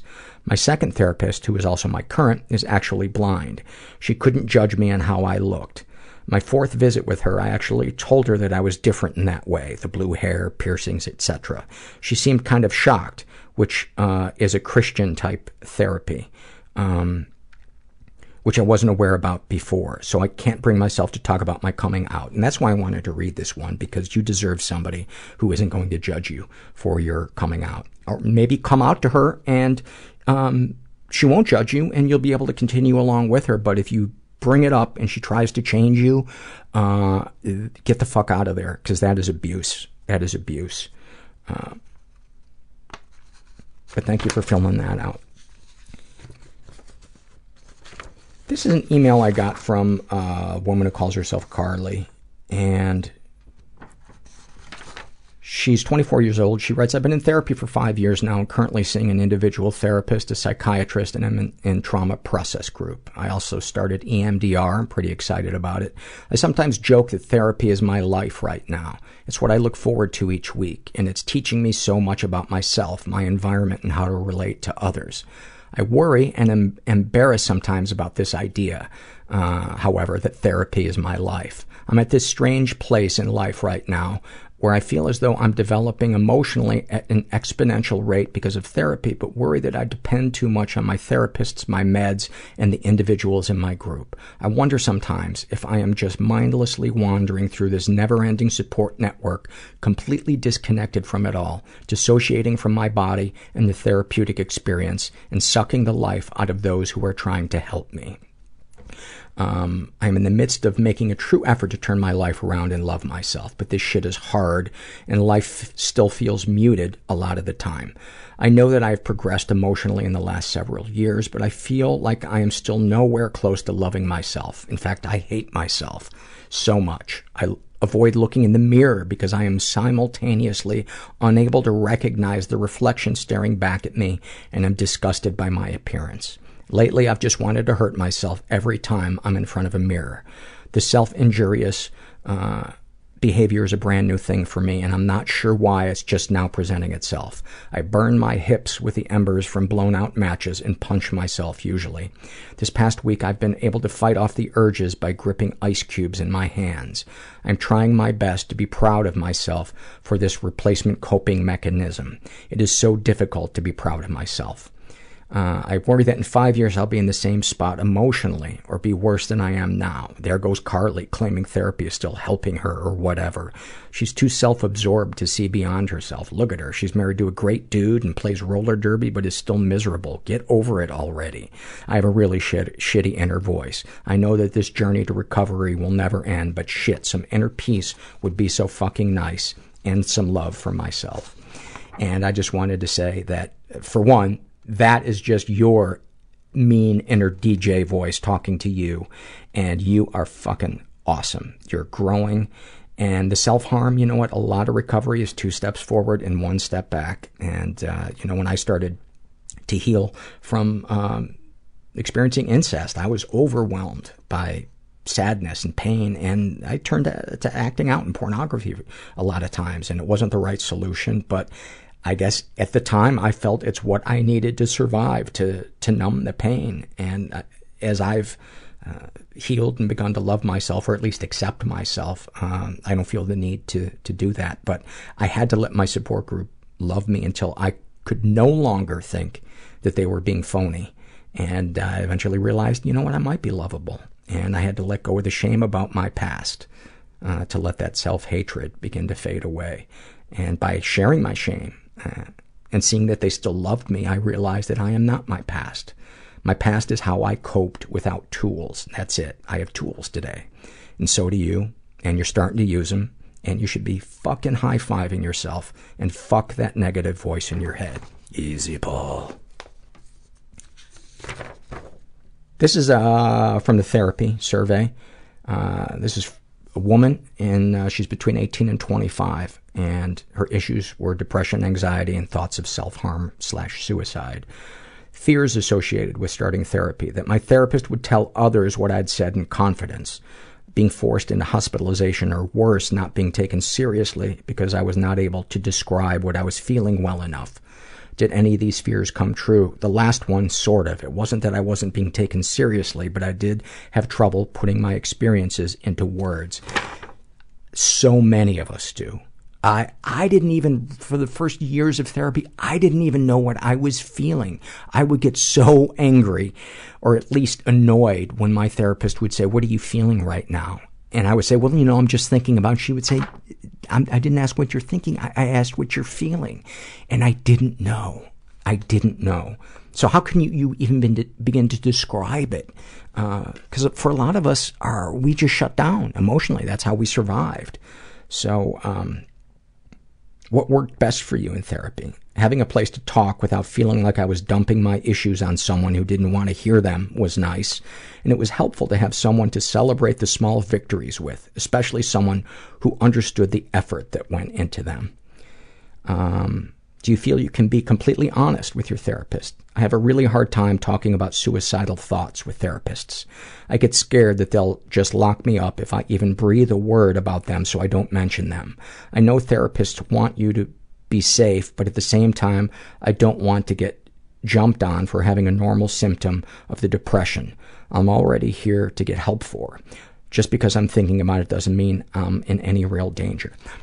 Well, I've talked about my suicidal thoughts with my therapist, and they will always ask, "Are you making a plan?" To which I say no, because I'm not. And they say, "Okay." So I think if you preface it by, "I'm not making any plans, I don't intend to do it, but it's just something that is going through my brain a lot," I think that is a safe way. And any good therapist will recognize that is not cause to have somebody committed.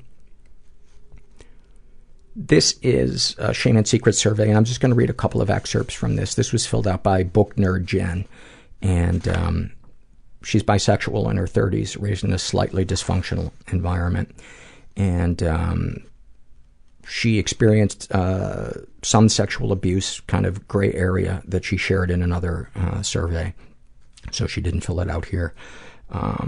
She's been emotionally abused. She writes, no physical, but some emotional abuse. My boyfriend's father died when we were in our early 20s, and he got very depressed. For about 6 months, he took his frustration out on me. He talked down to me, downplayed my intelligence, and ignored me when I would point it out. He told me I was taking what he was saying wrong, or I was too sensitive. One day, we were at his mother's house, and he made a very dismissive remark to me. To my shock, and his mother stood up and said in a very calm but serious tone, "She is your girlfriend. In my house, you will show her the utmost respect and talk to her like she deserves to be talked to. If you can't, you can leave my house. I won't see my son behave like that." It was exactly what I was waiting for. He truly did not realize what he was doing, and it took someone on the outside to make him see. I just couldn't bring myself to tell someone else because I knew it wasn't him, and he would feel awful once he saw it. After that day, his depression improved, and I saw how much he loved me again for the first time in months. He never apologized, most likely out of embarrassment and shame, but his actions screamed he was sorry. He is now my husband, and that crazy woman is my mother-in-law. That's so awesome. That is so awesome.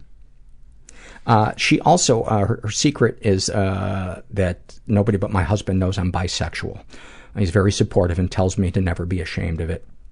And she says, I wish I could come out as bisexual to my friends and family. I just don't feel ready for that judgment yet.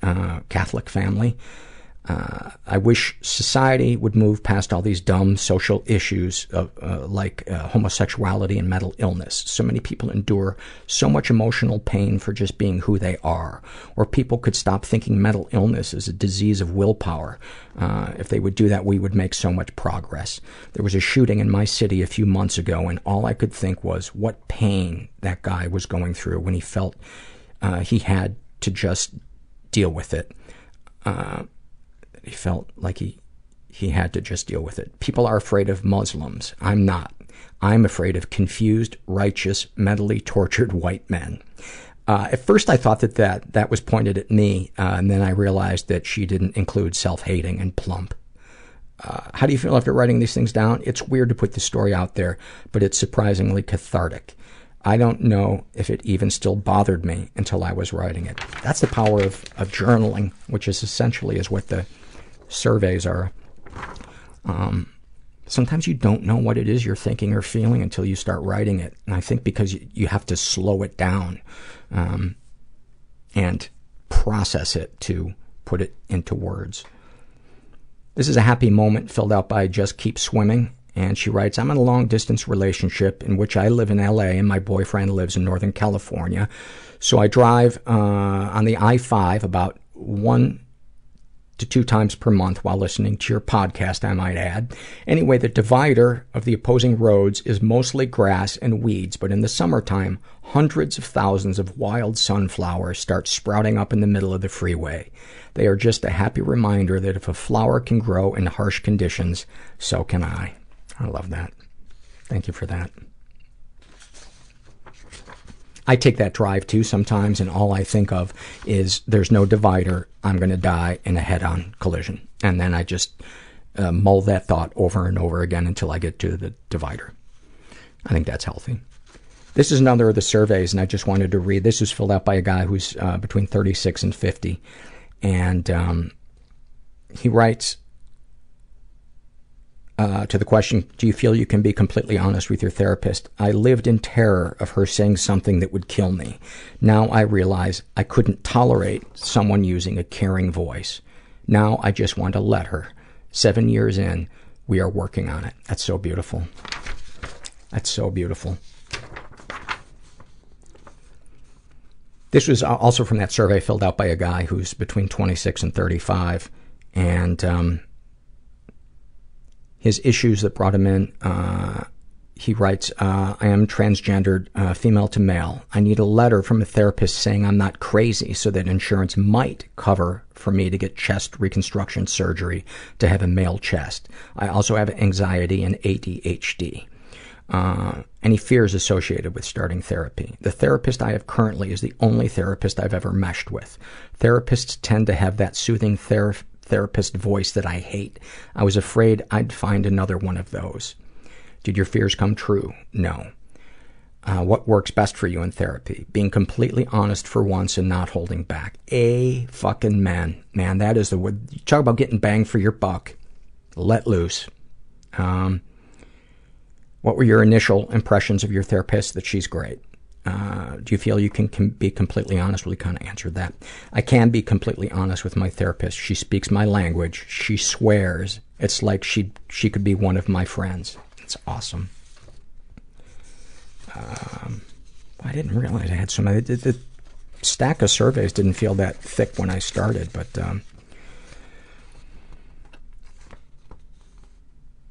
this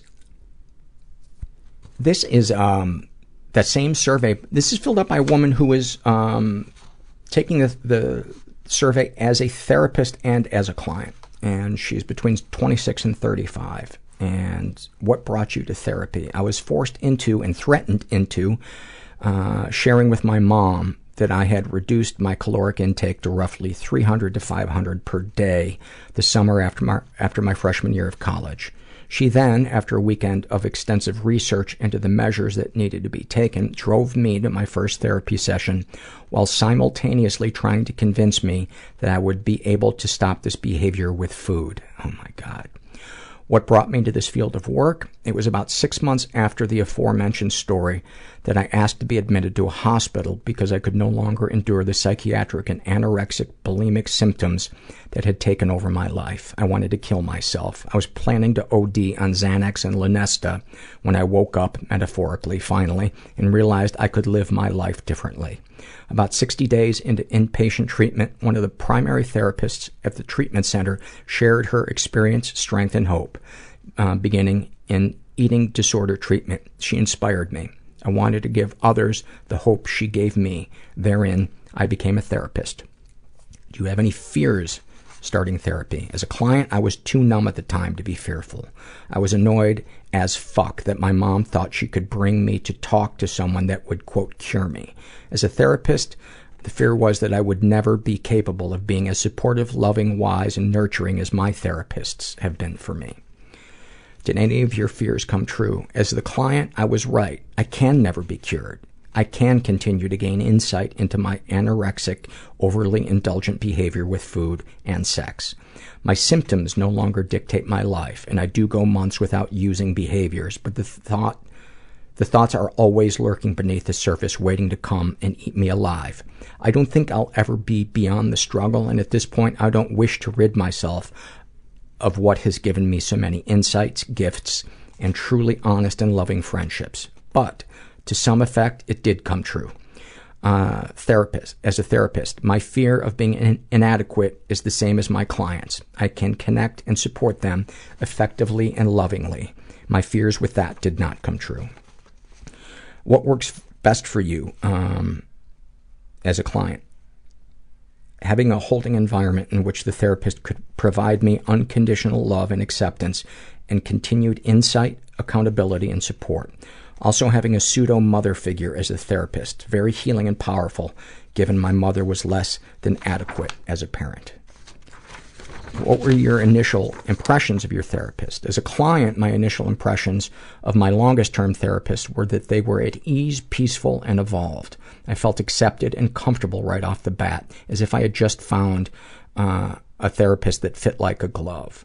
The unsettling parts of therapy for me have been feeling manipulated and used because I have to pay for this person to care about me. As a therapist, I have had to, and my license depends on these reports, make one child abuse report that I have the shittiest feelings about.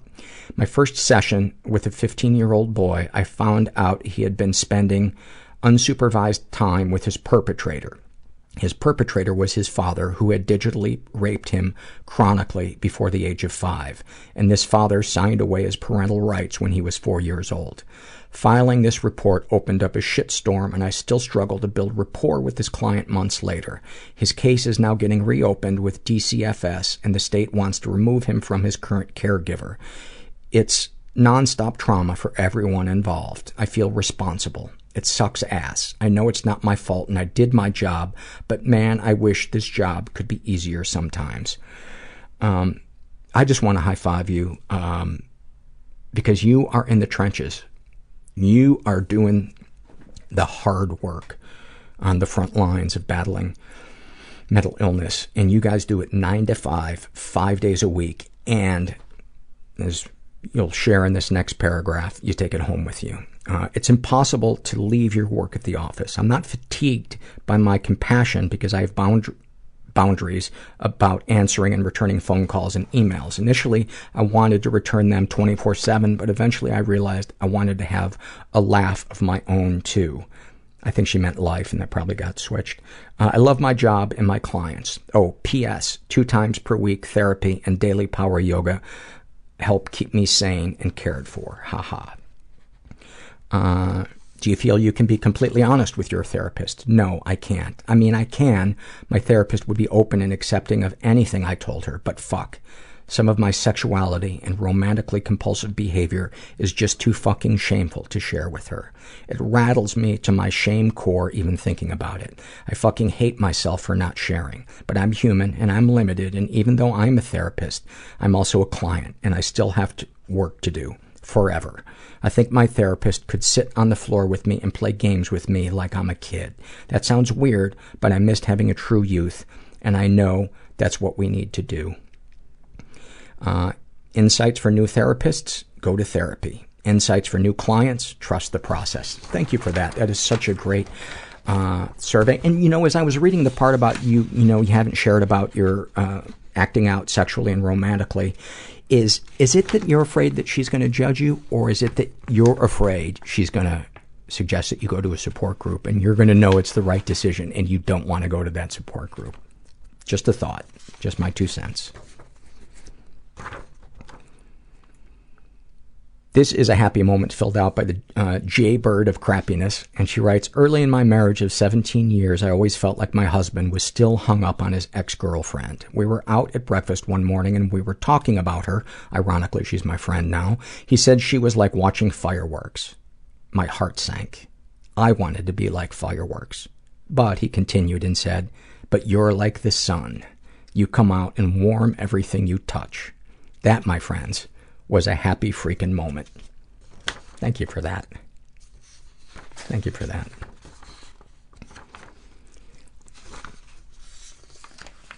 All right. I was going to read these next 2 struggle in the sentences, but are shame and secret surveys, but I'm going to save them for another time and just read. What do we got?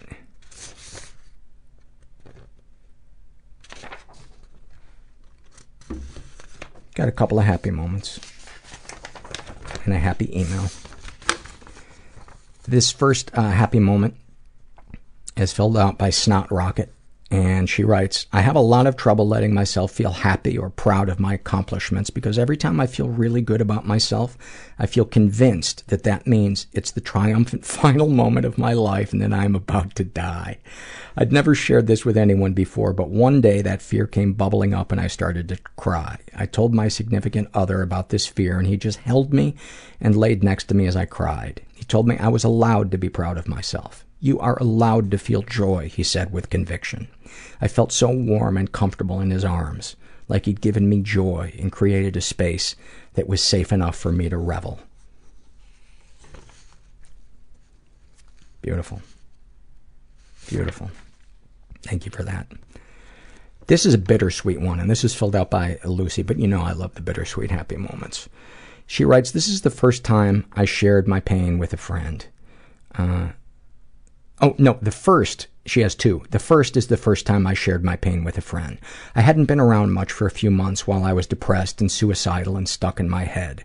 My days had been a half-desperate fight for my life, and I think at this point I had just begun to achieve some amount of stability with medication and therapy. I alluded to the depression that must have at least implied the suicidality because she easily and casually responded, oh, like the time I took a whole bottle of pills? Because yes, she had been there too. Our stories were different, of course, but she understood my suffering and didn't reject me. I'd been so afraid and hidden, and the relief was enormous. Because of this, I try to be as open and candid about my struggles as I can safely and appropriately to be. I hope that as hard as that is, it helps someone like she helped me. The second is similar. Really just being seen and accepted. In the end, it was the first time I received a professional diagnosis for my borderline personality disorder. I had suspected for years that something was wrong. Left and right, I was told that it's just hormones as a teen. I'm just too sensitive, moody, anxiety runs in the family. By the time I was 22, I was ready to die, cutting, abusing alcohol, abusing sex, wandering New York City, crying late at night alone, meeting men I met online in the park at 1 a.m. The one time I thought I was pregnant, completely unrealistically, I got as far as standing at the kitchen counter, holding the knife against my stomach I was going to use to, quote, cut out the imaginary baby. Yes, even though I referred to it as imaginary, long story short, I ended up in the office of a psychiatrist who said, I see. I have experience with this. I understand. I know how to help, and we're going to do this together. Even if she had done nothing else, I'm convinced those words saved my life. Maybe bittersweet over happy, but I'll be 25 this month. I'm still here, and I'm getting better every day. Fuck, do I love reading stuff like that. And then this last one is an email I got from Misty. And she writes, you read an email from a listener who said they were beginning the process of getting into support groups because they become convinced by your podcast that they work. I've joined 3 in the last 3 weeks. My first Al-Anon meeting was tonight. I walked into a 100-degree room and sat down 10 minutes before the meeting started. In that time, I met 3 of the members, had an offer of sponsorship, and felt safer than I have in possibly my adult life. As the meetings began and the 12 steps were read, I had an epic battle with tears. And I'm not a crier. I have a hard time feeling anything. I've heard you say on the podcast that you know when you found your people and that support groups have saved your life. In that moment, I knew that both were true. I found my people. I didn't share tonight. None of those people know anything about me but my name, but they've already saved me. Fuck! That's some good shit. That is some good shit. Well, thank you for, how long was this one? Oh my God, we hit the 3-hour mark. Holy fuck. That was a big stack of surveys, and I didn't even read all of them. Anyway, 180 minutes, and we didn't even have to go to Herbert's butthole to stretch it out for time. Thank you guys for supporting the show. I hope, if you're struggling, you can take that plunge and ask for help. That's a terrible phrase to use. I hope if you're struggling, you take that plunge.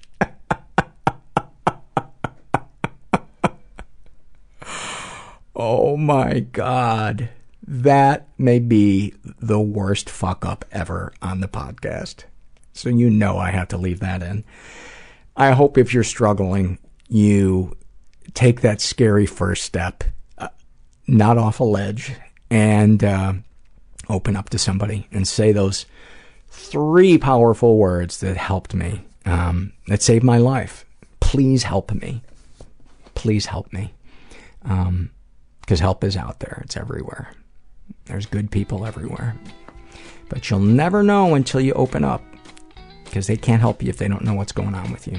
And just remember, you're not alone. And thanks for listening. Everybody I know is bizarrely beautifully Everybody fucked up I know in some weird way. Bizarrely beautifully fucked up in some weird way. Bizarrely beautifully fucked up in some weird way.